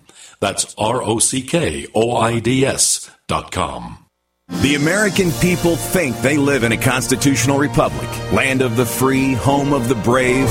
Right. Just try those lines on the judge when you get a ticket or have to deal with a big bad IRS. Instead, use escapeharassment.com. Since 1972, our volunteer group of researchers and educators have successfully taught how to escape tickets by law, and it works. Escape Harassment has 3 different steps to follow, depending on where you are in the ticket process. Learn how to escape tickets, IRS, or court proceedings before you go to court. For free, 3-minute pre-recorded information and FAQs, call this toll-free number, 1-877-457-9009. That's 877-457-9009. Or go to escapeharassment.com and see our money-back guarantee. That's escapeharassment.com. Remember, escape harassment works. You've heard about our MRE smorgasbord. Now, Long Life Food Depot introduces the most unique, safe, and longest-lasting way to stash emergency food, the Eat Pod. Most survival food products recommend an ideal storage environment, including low temps, low moisture, and low oxygen. If you're storing in a basement, too humid, garages and attics, too hot. But the waterproof, double-walled, high-density polyethylene patent-pending Eat Pod is a unique rollaway food bunker that creates the perfect conditions, can be buried up to 30 feet, and can keep your survival food supply safe, secure, dry, and virtually undetectable for 25 years or more. Get full details on the Eat Pod at eatpod.com, spelled EATPOD.com, or call 800-601-2833. That's 800-601-2833. The Eat Pod from Long Life Food Depot. Since 1983, sending real food to your real future. Alex Jones here with a message that could revolutionize health in this country. Going back about 1.5 years ago, I began to learn about the incredible health effects of longevity products. Aaron Dykes lost 92 pounds. We're going to show you some before and afters. Aaron, break down what happened, your story. I've worked really hard with diet and exercise to try to lose weight, but I just didn't get the results. It just didn't happen. Then I saw what you were doing with InfoWarsTeam.com. I wasn't even trying to lose weight, but I got it because I wanted to feel better energy. I wanted that nutrition. Didn't even understand how that could kickstart my own weight loss goals, but the products did that for me. I found myself suddenly losing weight, more energetic, wanting to exercise, wanting to eat the right foods. And they don't even advertise it as weight loss. I want to challenge our radio listeners to go to InfoWarsTeam.com. Sign up as a distributor and get wholesale pricing discounts at InfoWarsTeam.com. You never know what's going to happen next while listening to the Tech Night Owl, live with Gene Steinberg.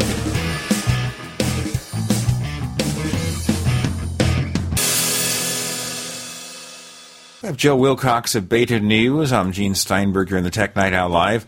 And what Joe is pointing to is the larger number of internet attacks, I guess, from cyber criminals going after banks and governments and all sorts of things. And as I suggested, this is the warfare of the 21st century because it's not that expensive to do.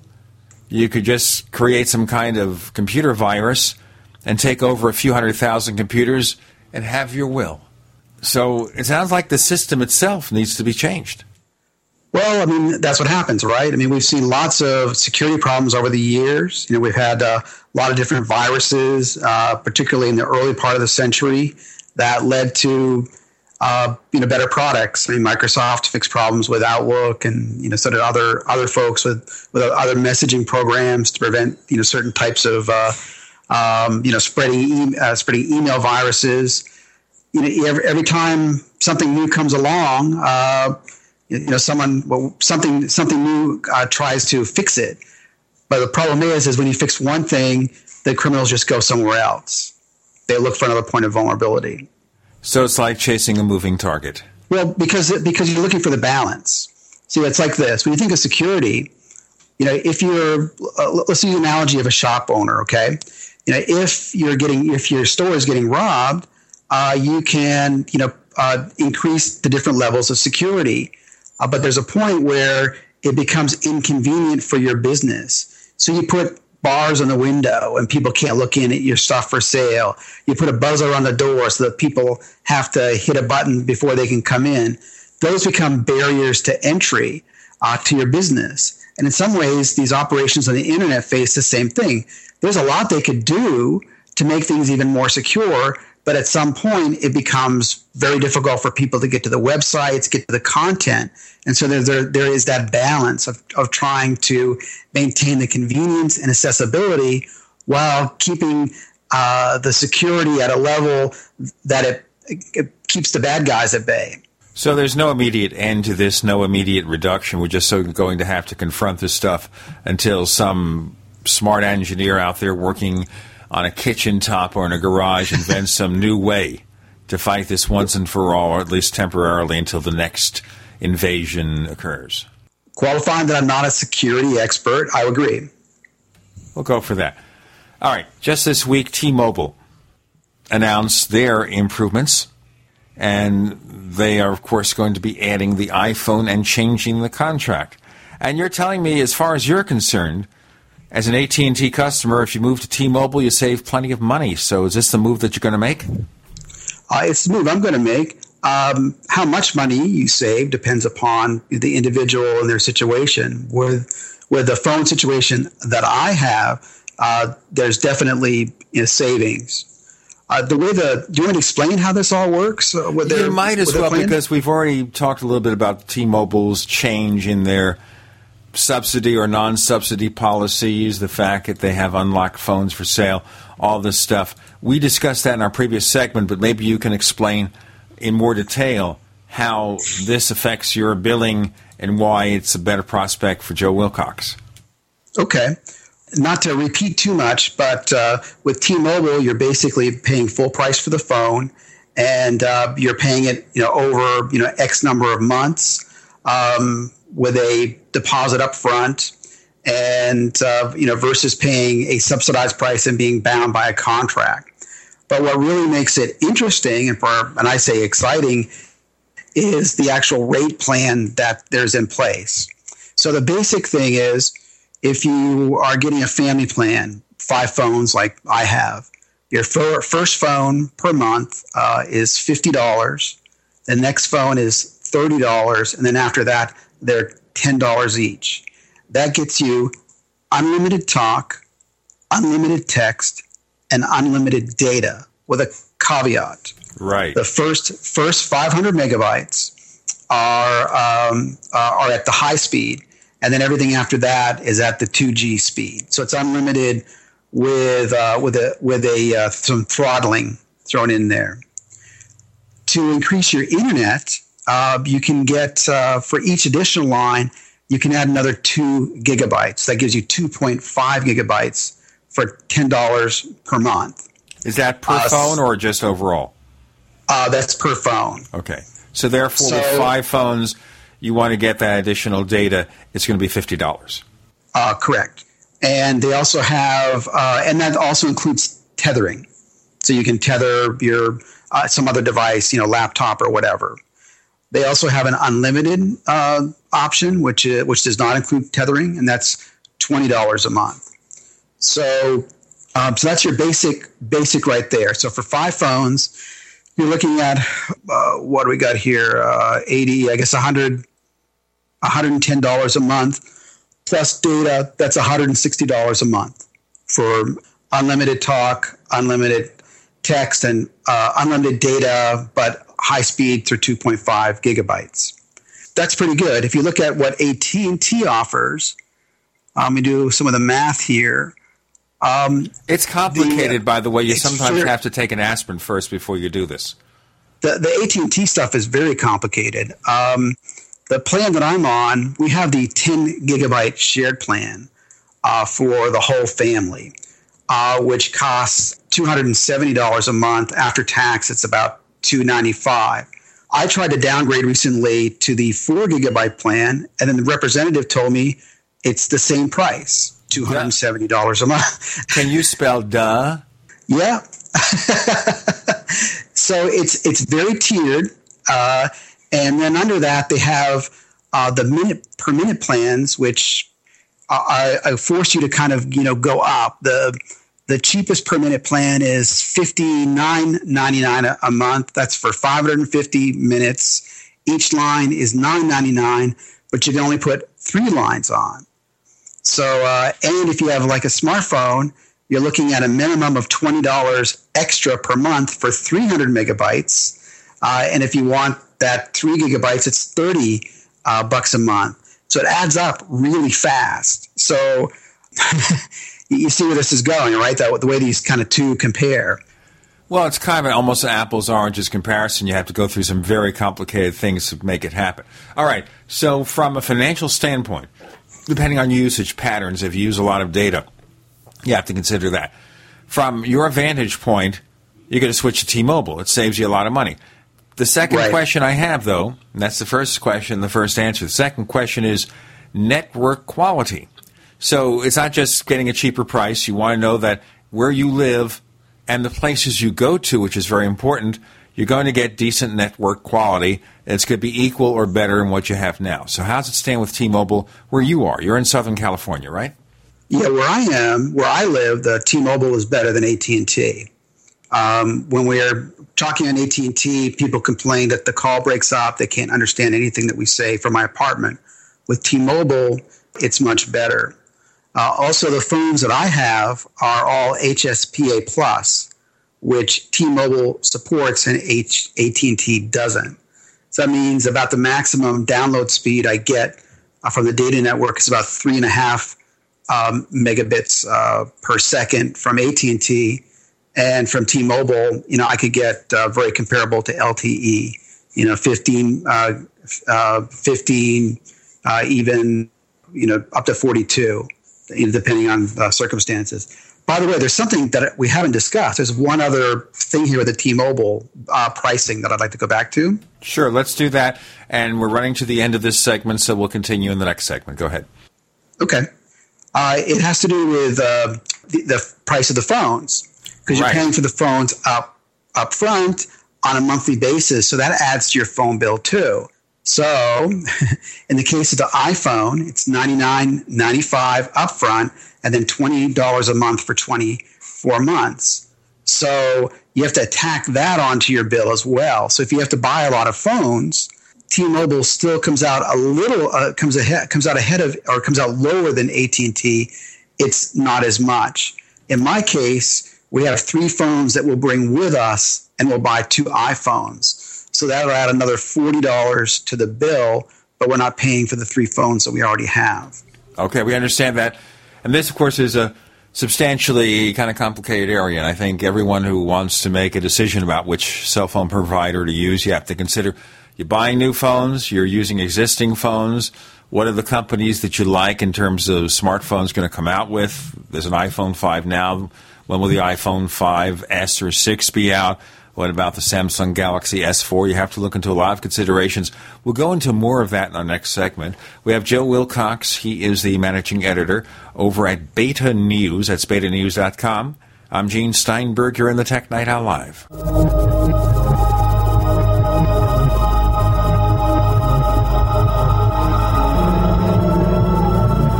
The GCN Radio Network, providing the world with hard-hitting talk radio. GCN. Great talk radio starts here. Hi, this is Ted Anderson. If you'd like to listen to GCN programs on the go, I have great news. GCN has created a Droid and iPhone application, and it's free. Just as easy as going to GCNlive.com, click on the banner, and download. Before you know it, you'll be listening to your favorite hard-hitting GCN shows, live or on demand, right on your Droid or iPhone, 24/7 and on the go. So download the Droid and iPhone app free by clicking on the banner at GCNlive.com. Thanks again for listening to GCNlive.com. Again, that's GCNlive.com. We the people grow cotton, weave fabric, engrave ink, embed strips and fibers to protect from counterfeit, then carting to a private bank, having it lent back at interest, forcing taxes to service debt. This capitalism, or was Jefferson correct when stating a central bank issuing the public currency is a greater menace to the liberties of the people than a standing army? Ted Anderson, I'm placing a free silver dollar in a book that explains our monetary system. Call for your copy, 800-686-2237. It's time to understand the system. Call 800-686-2237. That's 800-686-2237. For years, you've been hearing about Herbal Healer Academy and how it's remained the leader in effective, alternative, and natural medicine and education. But how can they continue to hold that title for years on end? The answer is high quality and huge selection. Just visit herbalhealer.com and shop online or request a free catalog. You're bound to find the alternative you're looking for. Did you know that Herbal Healer carries the latest, safest, and effective weight loss products? You can also count on Herbal Healer for the largest selection of safe and natural supplements just for children. And don't forget your pets. Herbal Healer even has natural mineral supplements for all your animals, including horses, cows, and birds. Take a peek at their online calendar, and you're sure to find everything you need and maybe something you didn't realize you needed. Visit herbalhealer.com and don't forget to sign up for the free Herbal Healer newsletter. herbalhealer.com, working with the power of nature. Welcome back to the Tech Night Owl Live, where you never know what's going to happen next. And now, it's Uncle Gene. Yeah, it's him.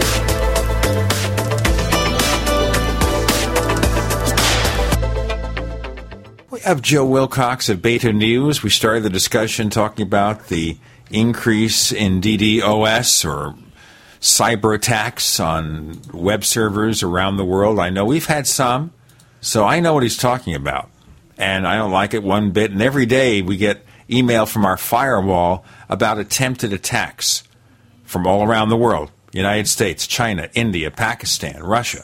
I'm surprised about America, but then, maybe they're just faking that. All right, let's go to T-Mobile. Now, what T-Mobile is kind of doing here is they're separating the charge for the phone from the contract, from the price. There's no contract. You can buy them month to month. If you don't like them, goodbye. But you're buying the phone either up front or you're getting an installment plan. Now, correct. If you change your phone every 2 years, it doesn't make much of a difference, because right now with a subsidized plan, you pay up front and you pay a monthly fee that includes the price of the phone. The difference is, because T-Mobile's unbundling it and making them separate, when you pay for the phone after 2 years or whenever you decide to pay it off, it's yours. It's not a question of early termination fees. It's like a loan. You owe that amount of money. That's where it is. With these other companies, Even if you upgrade, of course, if you upgrade phones every 2 years, it doesn't matter. But if you decide to keep a phone for more than 2 years, you get a basic phone that serves your needs, you keep it until it drops. Right. You're still paying that subsidized fee. They're still collecting the fee. It's like that $20 a month he pays for his iPhone. After 24 months, he pays it off. But if you go to AT&T, whatever they factored into your contract for that iPhone, you pay it forever. And that's a huge difference. So what it means is that after 24 months, your bill goes down with T-Mobile, but it stays the same with AT&T. All right. So the obvious question then, if you like the plan, you like the price, go for it if they give you good service. You're getting good service where you live.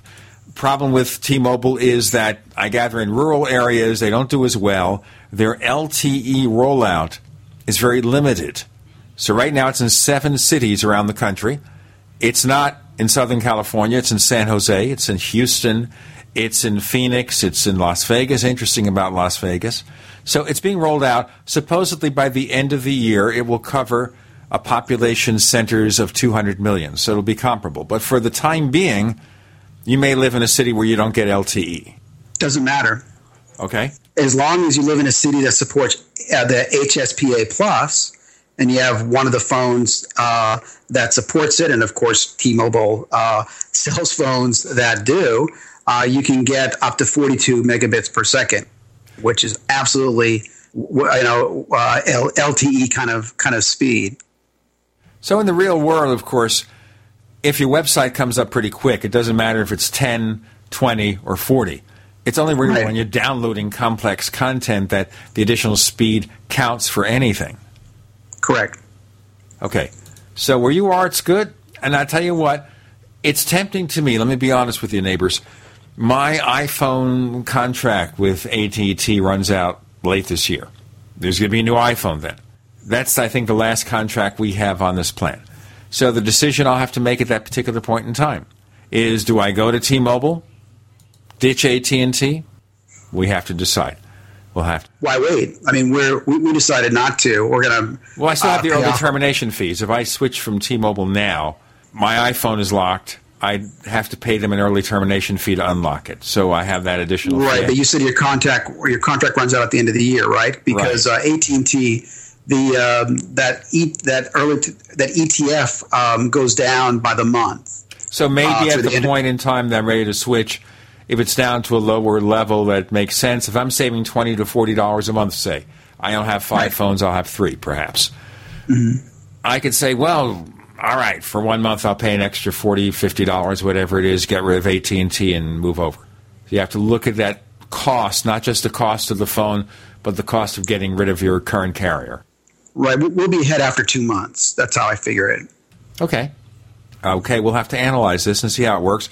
I suppose also that the purchase by T-Mobile of Metro PCS gives them more spectrum to deal with.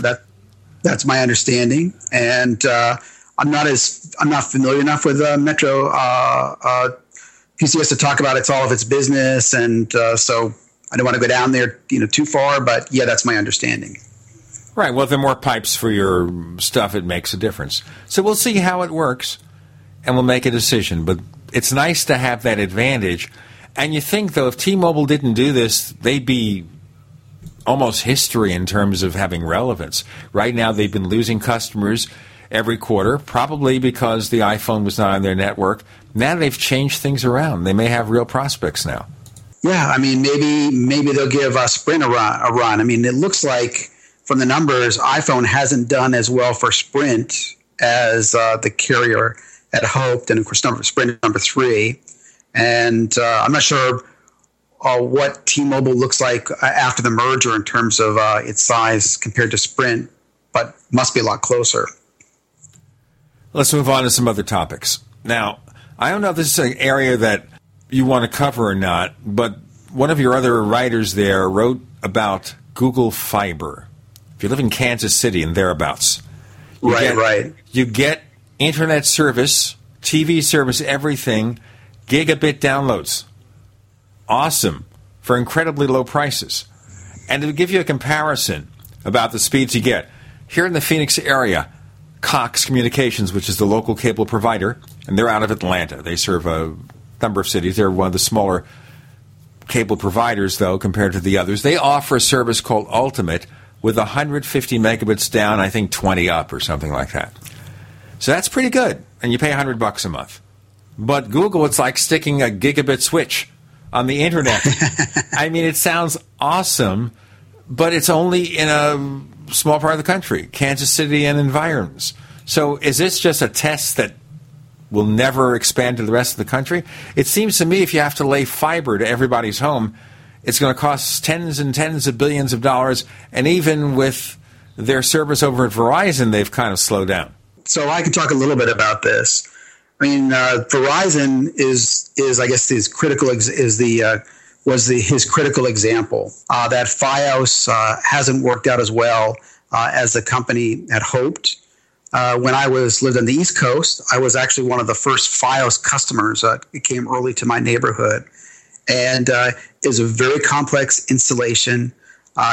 Took 5 or 6 people about 4 hours to bring the fiber into the home from the pole. And that was after they had wired, the whole area. And so this is not just bringing it there the first time. This is wiring it. And I guess you basically explained what the problem is. It's horrendous to set these things up. Yeah, I mean, they either have to run on the wires on the existing phone poles, which you can understand that the phone company's not too excited about sharing that space, or dig underground. Either way, you face all kinds of issues because there's regulatory, which can be county to county to county.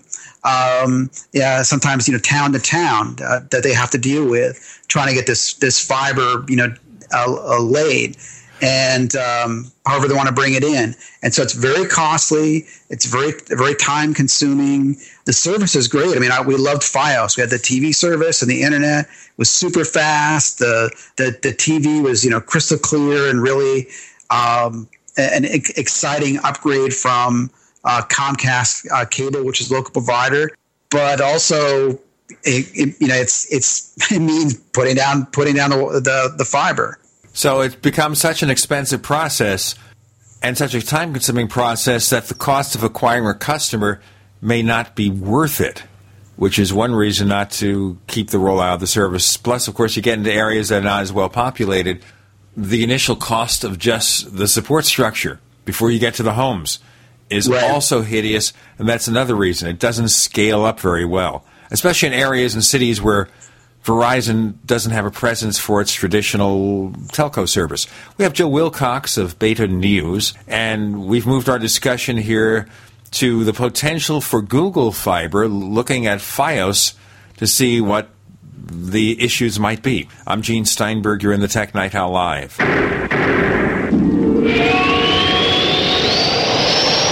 Graphic Converter is the image manipulation tool for the rest of us. It does not use any database. You get full control of all your files. Want to view the images of a folder? Drag it into Graphic Converter, and a powerful browser opens up to show your image files. You could use it for slideshows. You could use it to import images from digital cameras or from scanners. Need to do some image editing? You can do that too in Graphic Converter. Also print catalogs. Convert from so many formats I can't even list them. Download now to see if Graphic Converter is good for you, like 1.5 million other users. Guess what? You could save money when you buy Graphic Converter. Use the coupon code Night Owl. Use the coupon code Night Owl to get a special price for Graphic Converter. Go to lemkesoft.com. That's LEMKE soft.com. lemkesoft.com. LEMKE soft.com.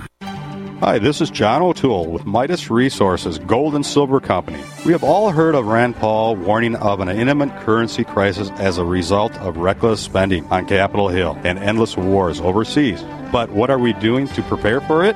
China, India, and numerous other countries are buying up gold and silver by the ton because they know what's really going on. Don't you think it's time you do the same thing before it's too late? Call me, John O'Toole, today at 1-800-686-2237, extension 133. and find out why gold and silver have been the true safe havens for over 5,000 years. That's 1-800-686-2237, extension 133. I'll send you a booklet highlighting 10 reasons why gold and silver are the only way to preserve your purchasing power. Again, that's 1-800-686-2237, extension 133. What's better than Mountain House freeze-dried food? Buckets of Mountain House freeze-dried food. Now the freeze-dried guy introduces convenient, easy-to-store Mountain House survival buckets filled with our top-selling items. Each item is sealed in a Mylar-type pouch, and each pouch is neatly packed in clear buckets so you can easily see the contents inside. These Mountain House survival buckets come with well over a 25-year shelf life and are perfect for emergency preparedness, camping, backpacking, or at-home use. Go to freezedryguy.com, click on freeze-dried foods, and choose our 12-month, 6-month, 3-month, 1-month, or 7-day Mountain House survival bucket with 32 generous servings starting at just $69.95. And all orders to the lower 48 ship free. Call 866-404-3663 or go to freezedryguy.com. That's 866-404-3663 or go to freezedryguy.com. 100% veteran owned. The Freeze Dry Guy. Is this the year you finally get serious about your family's drinking water? If so, keep listening for a special offer from Big Berkey Water Filters. Did you know that over 60% of municipal water is fluoridated? Berkey Water Filters distinguish themselves from many other filtration systems with the capability to significantly reduce dangerous chlorine, fluoride, arsenic, and disinfection byproducts from municipal water via the Black Berkey and PF line of filters. Then there's affordability. At only 1.7 cents per gallon, Berkey Water Filters purify treated and untreated water, even stagnant pond water. Stop and think how much money you could save by simply reducing buying bottled water and using water filtered by your Berkey water filter. No need to be constantly replacing expensive filters with a Berkey. A single set of filters can last for 5 to 10 years. Choose the best size Berkey for your needs at BigBerkeyWaterFilters.com. And right now, all GCN listeners get 5% off all ceramic filter systems. Just call 1-877-99-BERKEY. That's 877-99-BERKEY or visit BigBerkeyWaterFilters.com. Free shipping on every order over $50. Big Berkey Water Filters, for the love of clean water. We'd like to hear from you. If you have a comment or question about the Tech Night Owl Live, please send it to news@technightowl.com. That's news@technightowl.com. If you'd like to discuss today's show with fellow night owls, visit our community forums at forum.technightowl.com. That's forum.technightowl.com.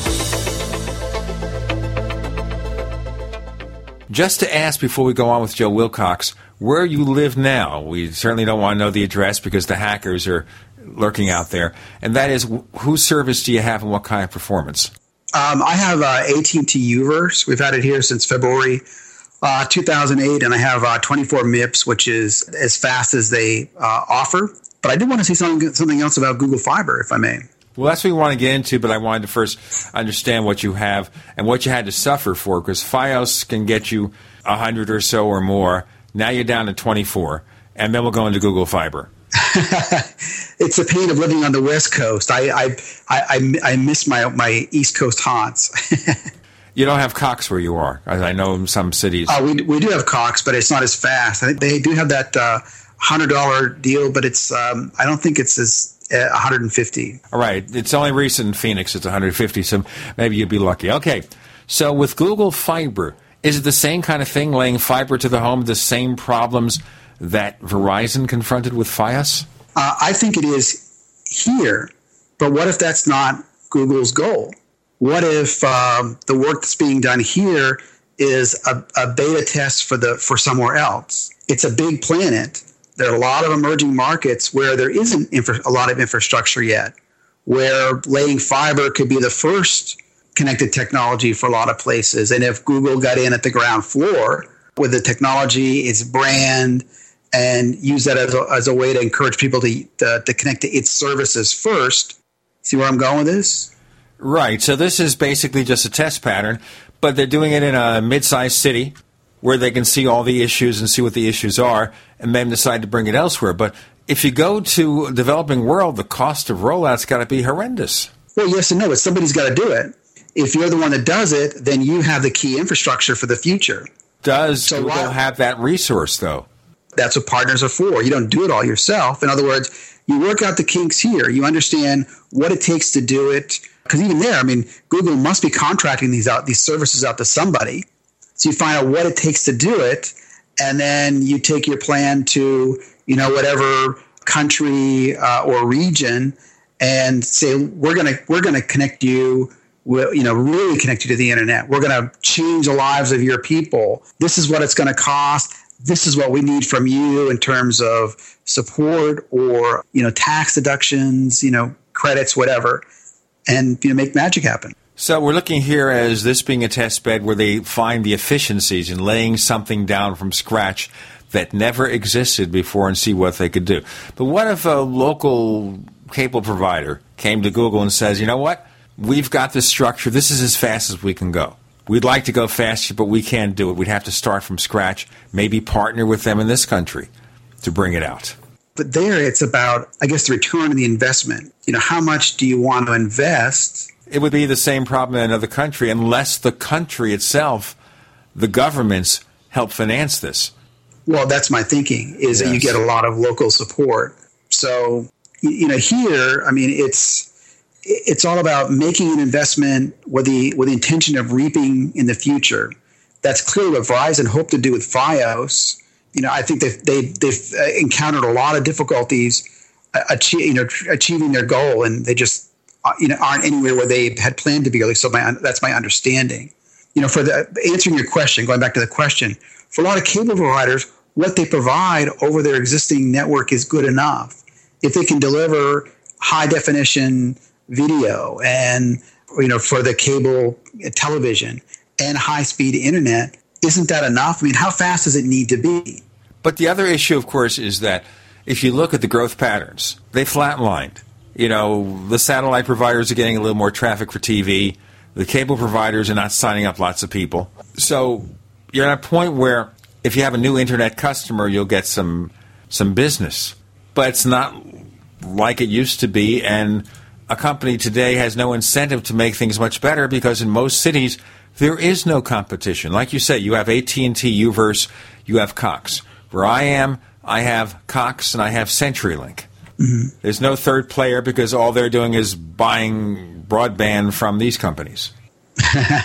So when you have a mature market like this, for a service like this that's connected to the home like this, your best strategy is customer retention. It costs more to get acquire new customers than anything else. So you want to satisfy those that you have. You want to hold on to them. And you want to sell them bigger, more expensive services, hoping they'll sign up. So, for example, a lot of the cable providers now are offering this whole house system. So it used to be, this is an example, DirecTV has added this, so has Dish Network, Cox has added it, where you can record more than 2 shows at a time and watch a third show. It used to be with these DVRs, you could record 2 shows and watch a third pre-recorded show. Or you could watch one show live, have it record another show. That's the way it used to work. It's like having 2 tuners on your TV. But now these new systems can record up to 5 shows. So that means you can watch 1 live and 4 others.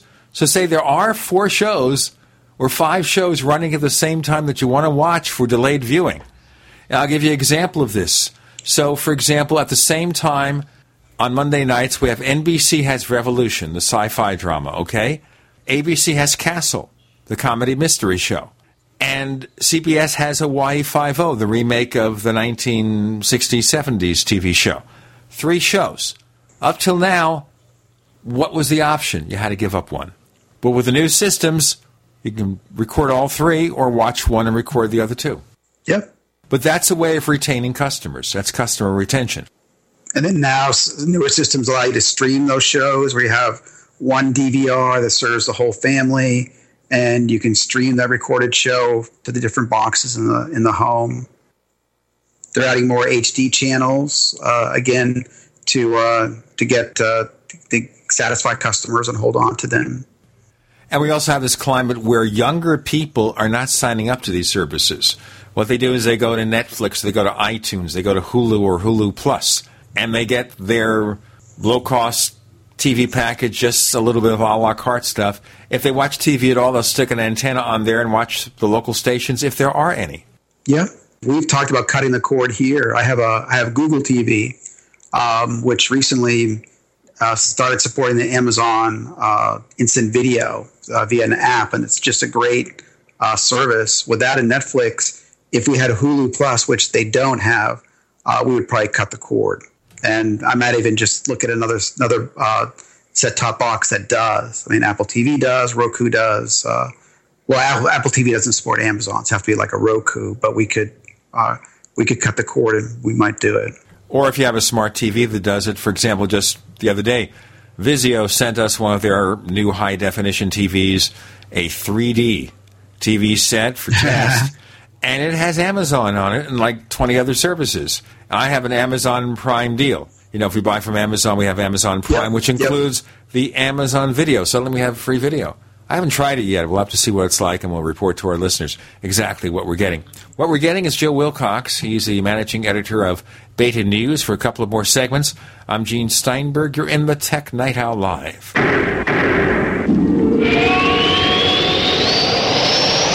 America's #1 source for independent talk radio for over a decade. We are the GCN Radio Network.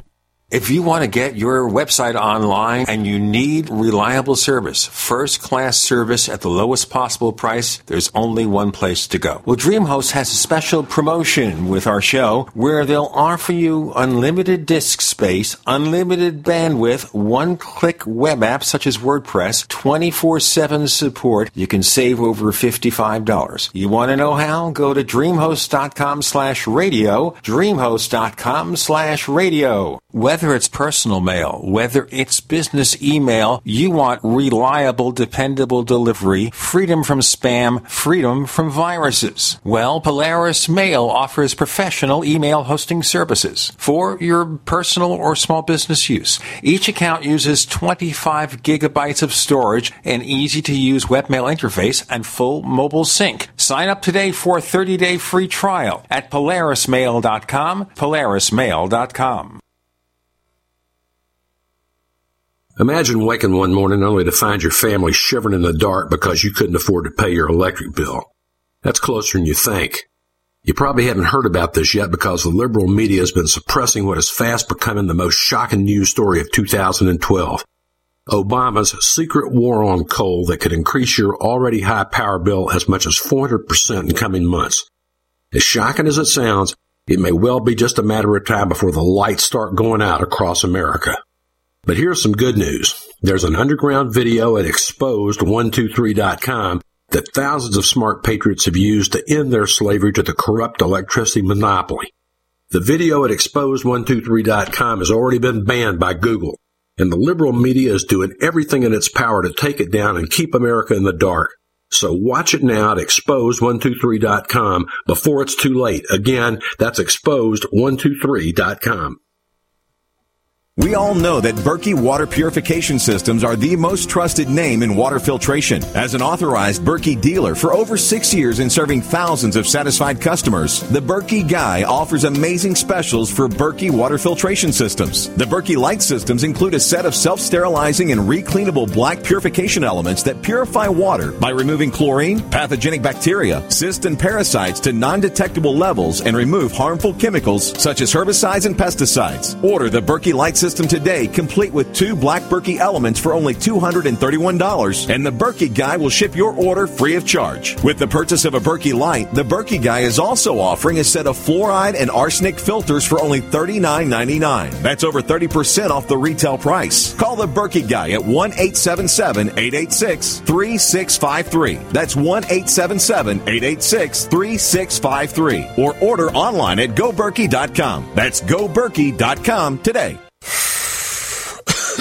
Are you still a traditional smoker? Now experience a new lifestyle and try vaping with e-cigarettes by LeSig. Imagine no ashes, stains, nasty smell, or coughing and hacking. With LeSig e-cigarettes' revolutionary microelectronic technology, rechargeable battery, and unique replaceable cartridge, you'll get all the benefits and satisfaction of smoking without the hazards. Choose your taste from a wide variety of our new American-made Vaporeon e-liquids at LeSig.com. And LeSig smokes the competition by serving thousands of worldwide customers with real people customer service, fast, free, same-day shipping, and a 30-day warranty and satisfaction guarantee. So are you ready for a new vaping lifestyle? Then call 870-518-4307. That's 870-518-4307. Or visit LeSig.com, spelled LECIG.com.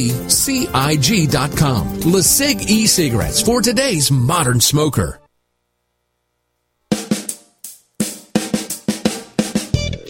You're listening to the Tech Night Owl Live with Gene Steinberg. You never know what's going to happen next.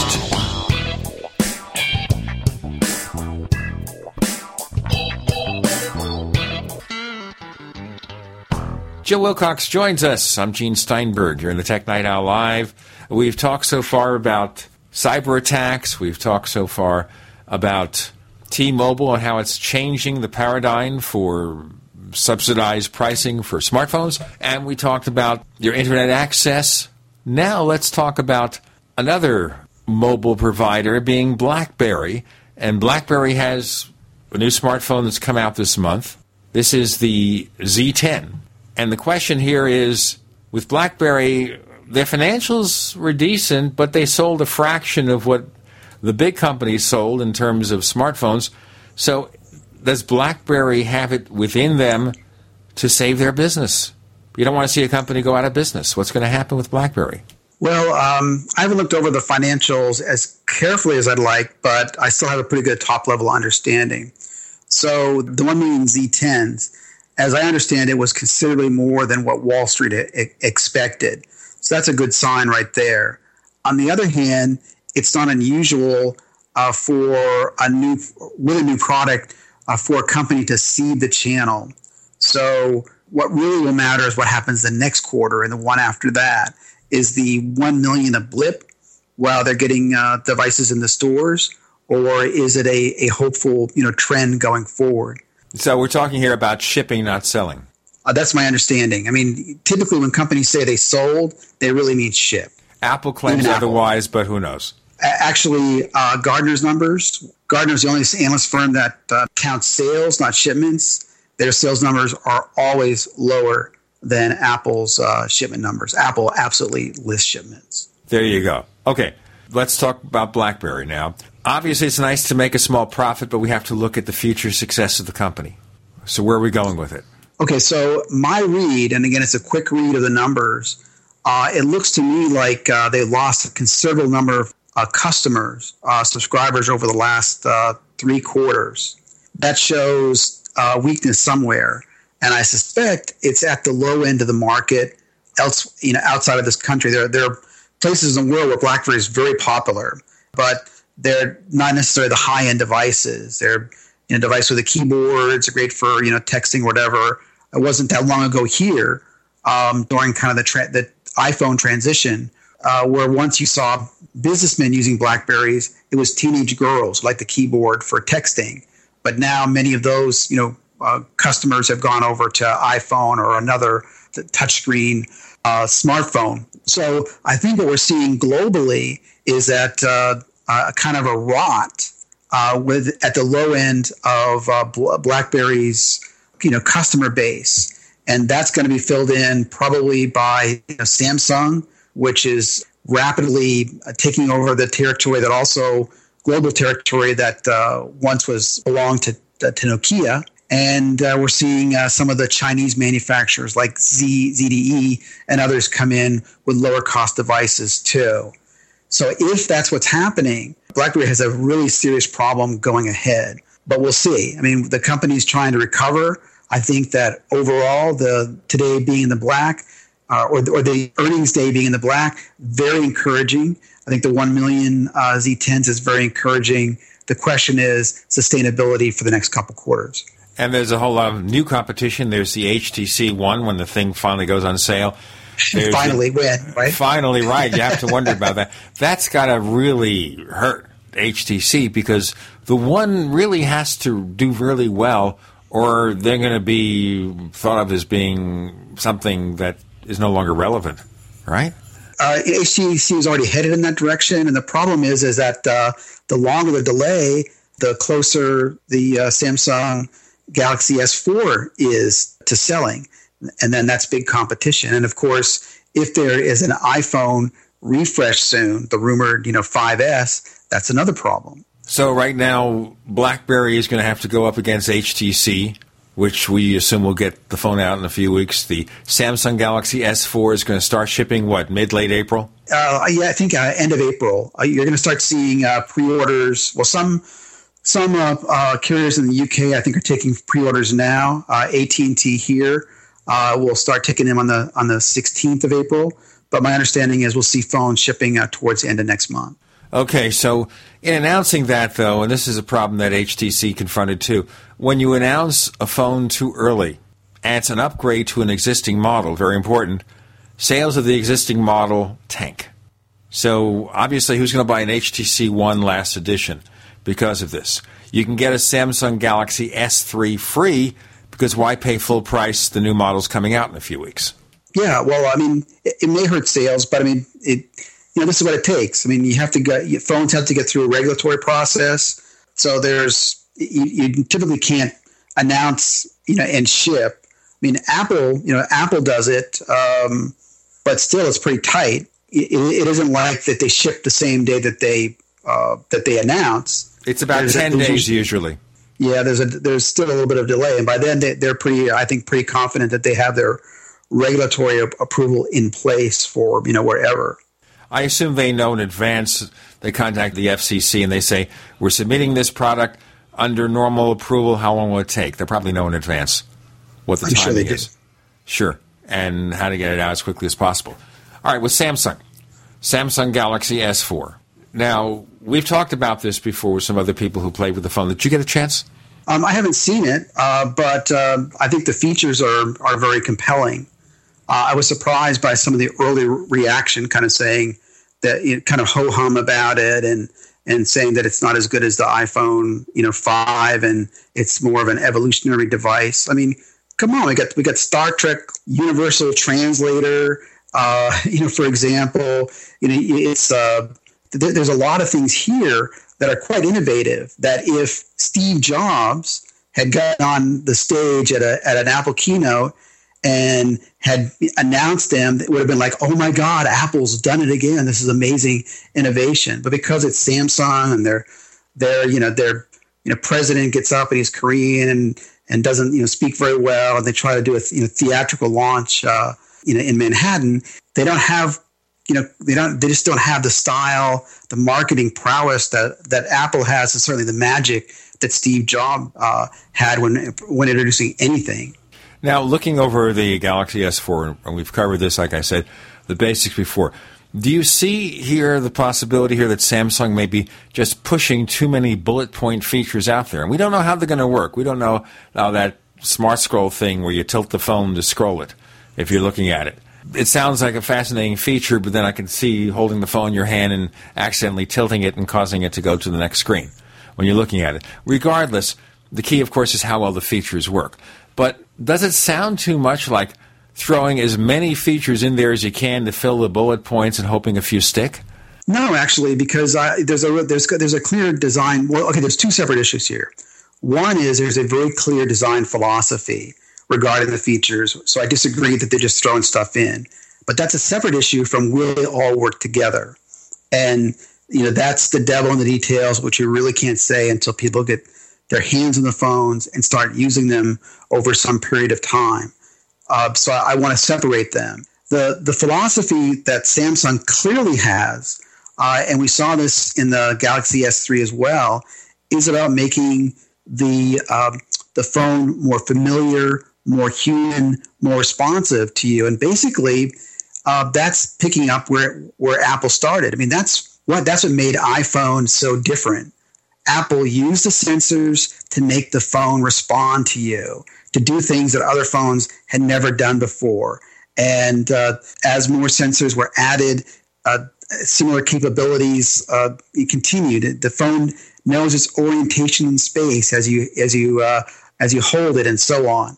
Samsung is really into maximizing the value of the screen and also making the phone more responsive, more like a personal assistant, more a part of you anticipating your needs. And we have to anticipate this need, and we'll get more into the design goals for the Samsung Galaxy S4 with Joe Wilcox on the Tech Night Owl Live. Are you tired of searching for great talk radio? Something more important. Search no more. We are the GCN Radio Network. Attack of the Rockoids has been well received by critics and readers alike. It's a thrill-a-minute story you'll never forget. A former U.S. military intelligence officer is haunted by intense dreams about a beautiful woman pleading for his help after a terrible battle in outer space. But the dreams turn out to be true and thrust him into a telepathic love affair with a woman whose faraway planet is intent on destroying the Earth. And now the gripping tale continues in The Coming of the Protectors. It's the second book of the Rockoids trilogy, a galaxy-spanning adventure that pits our hapless heroes against powerful, fanatical enemies that threaten the lives of freedom-loving beings everywhere. Attack of the Rockoids and The Coming of the Protectors. Classic science fiction at its best. Available now. For more details, visit rockoids.com. That's ROCKOIDS.com. If you owe the IRS back taxes, listen carefully. Sweeping changes to IRS policies will help more people than ever eliminate their tax debts once and for all. And now I can help you reduce or eliminate your tax debts and end your tax nightmare. Hi, I'm Dan Pilla. I've helped thousands of people reduce and eliminate tax debts they couldn't pay, and after more than 30 years of experience dealing with the IRS, I can tell you there's no such thing as a hopeless tax case. And with the IRS's new policies, it's easier than ever to put your tax debt behind you once and for all. Call now at 800-346-6829 to learn how I can help you. You know your IRS debt will not go away by itself, but you don't have to live in fear anymore. Call 800-346-6829. Learn how I can help you eliminate wage and bank levies, release tax liens, and negotiate a settlement with the IRS that will put your tax nightmare behind you forever.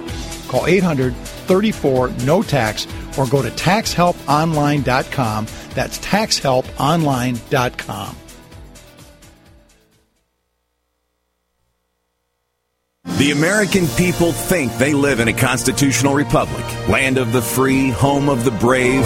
Right. Just try those lines on the judge when you get a ticket or have to deal with a big bad IRS. Instead, use escapeharassment.com. Since 1972, our volunteer group of researchers and educators have successfully taught how to escape tickets by law, and it works. Escape Harassment has 3 different steps to follow, depending on where you are in the ticket process. Learn how to escape tickets, IRS, or court proceedings before you go to court. For free, 3-minute pre-recorded information and FAQs, call this toll-free number, 1-877-457-9009. That's 877-457-9009. Or go to escapeharassment.com and see our money-back guarantee. That's escapeharassment.com. Remember, escape harassment works. Despite what medical experts tell you, it's just not possible to get all the nutrients your body needs from food. Minerals are essential for good health, but not all soils contain these nutrients, so they won't be in your food. And Dr. Peter Glidden knows this. Youngevity's organic plant-derived liquid minerals. This mineral supplement, which contains 77 plant-derived organic, certified organic minerals, in a colloidal state, saturated, concentrated just below the saturation index, is unrivaled in the field of medical nutrition, the field of nutrition, period. There's no other company that has a product that even comes close to this, and this is a big deal. Order your liquid colloidal minerals from Youngevity today by calling 855-347-3696. That's 855-347-3696. Or on the web at fireyourmdnow.com. That's fireyourmdnow.com. You're listening to the Tech Night Owl Live with Gene Steinberg. You never know what's going to happen next.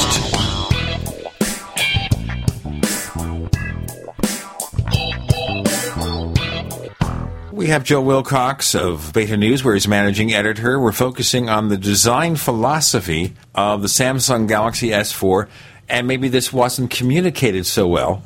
And maybe you'll explain a little bit further about what it's all about. Go ahead. Okay. Well, if you look at the phone, the tagline for it is Life Companion or something like that. I think that's very apt when you look at the features that Samsung promotes about this phone.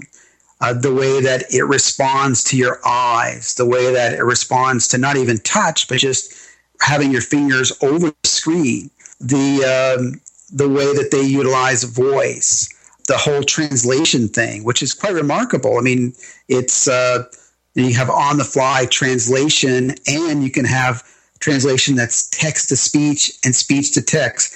Granted, it's only 9 languages to start, but who's really offering anything like that, in a smartphone? And for a company that is thinking globally, like Samsung is, being in Asia, this kind of feature has a lot of potential. The way that it does, commands, they've improved the command structures, response to you in the car, the S-Voice auto. I don't know what they'd call that particular don't remember what they call that S-Voice derivative, but the camera features, which, I could just imagine if Steve Jobs were alive and he was showing off, if Apple had developed the remove someone from the photo feature, whatever. Oh yeah, if someone gets divorced, I like that feature. They break up with somebody. Divorce, no, it's not divorce. It's like Phil Schiller. He takes a picture. Steve Jobs takes a picture and removes Phil Schiller, and the audience laughs, or does that with a video, or do a video conference with Phil Schiller and then include the audience. That kind of dual camera video feature that Samsung has. If Apple had introduced that, people would be just saying, wow, Apple does it again. Steve Jobs is just magic. Well, the key, of course, is with Samsung and the Galaxy S4, these features have to integrate well. The software has to work pretty well. We saw what happened when Apple had problems with Maps. Everybody went after them. So now Samsung is touting this as not just another Android smartphone, and the specs are going to be state-of-the-art. It is these special features, and if those features don't really work pretty well, they're going to get dinged. They'll just say, well, it's just like 3D TV. This is another gimmick. That's the key. It's not how good they sound, but how they work.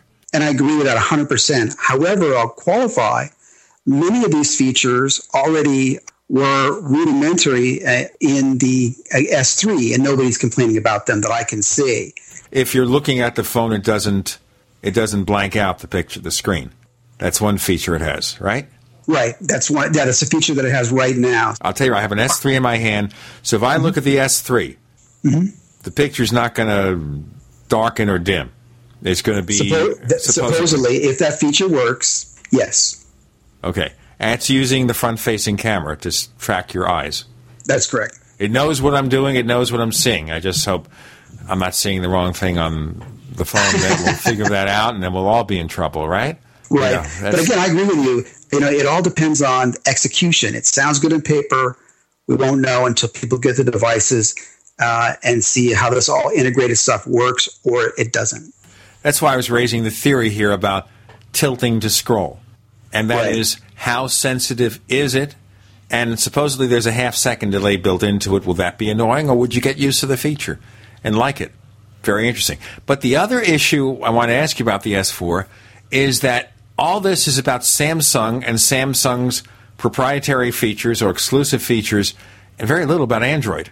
Where's Android play in this particular game, except for legacy and traditional apps from Google Play? Well, I read about a year ago that Google had lost control of Android. And I think that there are a number of things that the company tried to do last year to try to wrestle control back. I think in the tablet space, the company's been largely successful.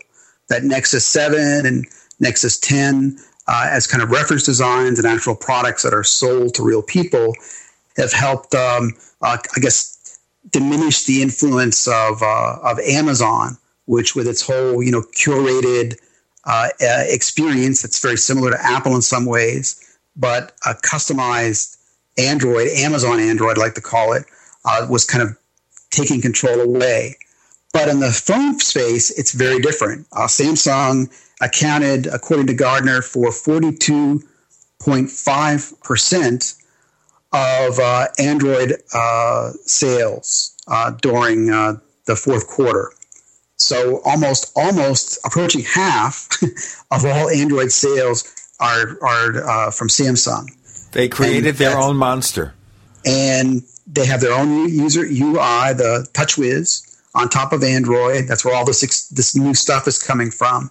And so the user experience isn't controlled by Google. It's controlled by Samsung. And the branding experience is controlled by Samsung. And that's the key thing. People don't buy operating systems. I mean, the people that might listen to this show, maybe looking at Android, iOS, Windows Phone, BlackBerry, whatever. But the general people, they're looking at brands like Apple, iPhone, Samsung, Galaxy S, whatever. And Android is way, way back in that picture. So Samsung's brand is out there globally, ahead of Android, and probably will be for half the phones sold pretty soon. Okay, so this means that Google, in a sense, has lost control, because if Samsung drives more and more customers to its own online store, or maybe forks Android for their own purposes, where's Google in that? Well, it already is forked in a way. Sure. IDC, really forked.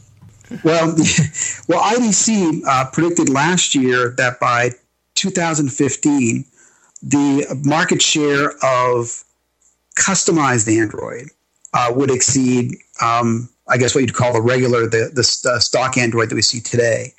And that would come from companies like Amazon and Samsung, and then many of the Chinese companies, whether it's the big brands like ZTE or the white box manufacturers that are adapting it. Android's open source, and a lot of people want to customize it and control that whole branding experience. So for Google, it's good and bad. On the one hand, it's good for their operating system and all the services that connect to Android. But in terms of actually driving the Android experience, they're not doing it, which now segues to the recent executive changes at Google. Right. So Mr. Android is no longer head of Android.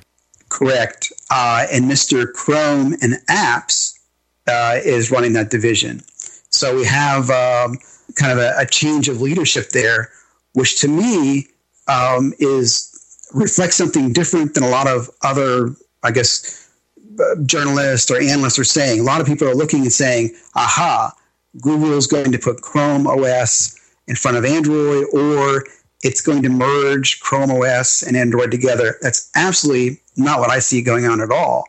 What's happening is that Google's raising Chrome above everything else. The emphasis is about the browser as a platform, as a development platform. Chrome can go everywhere. It can go on Windows, it can go on iOS, it goes on Android. And you're going to see more and more emphasis on the browser. And that's also where people consume Google services today, where they hit the advertising that pays the bills at Google. Okay, so basically, we're seeing the rise of Chrome as Google's most important platform in the near future. Joe Wilcox, tell our listeners where they can find more of your stuff. betanews.com, and come on by. It's betanews.com. Correct. And by the way, you can find us on Twitter. We're known as Tech Night Owl. That is, we're Tech Night Owl on Twitter. On Facebook, look for Gene Steinberg. When you find him, he's probably me. We also have that other radio show about UFOs and things that go bump in the night. It's called The Paracast at Paracast.com. This week we talked to Dr. Roger Leir about alien implants. Imagine that. Joe Wilcox, thanks for joining us on the Tech Night Owl Live. Thank you, Gene.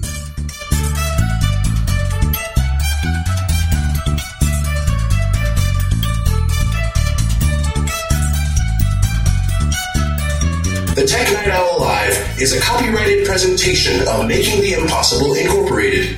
We'll be back next week. Same bat time, same bat channel.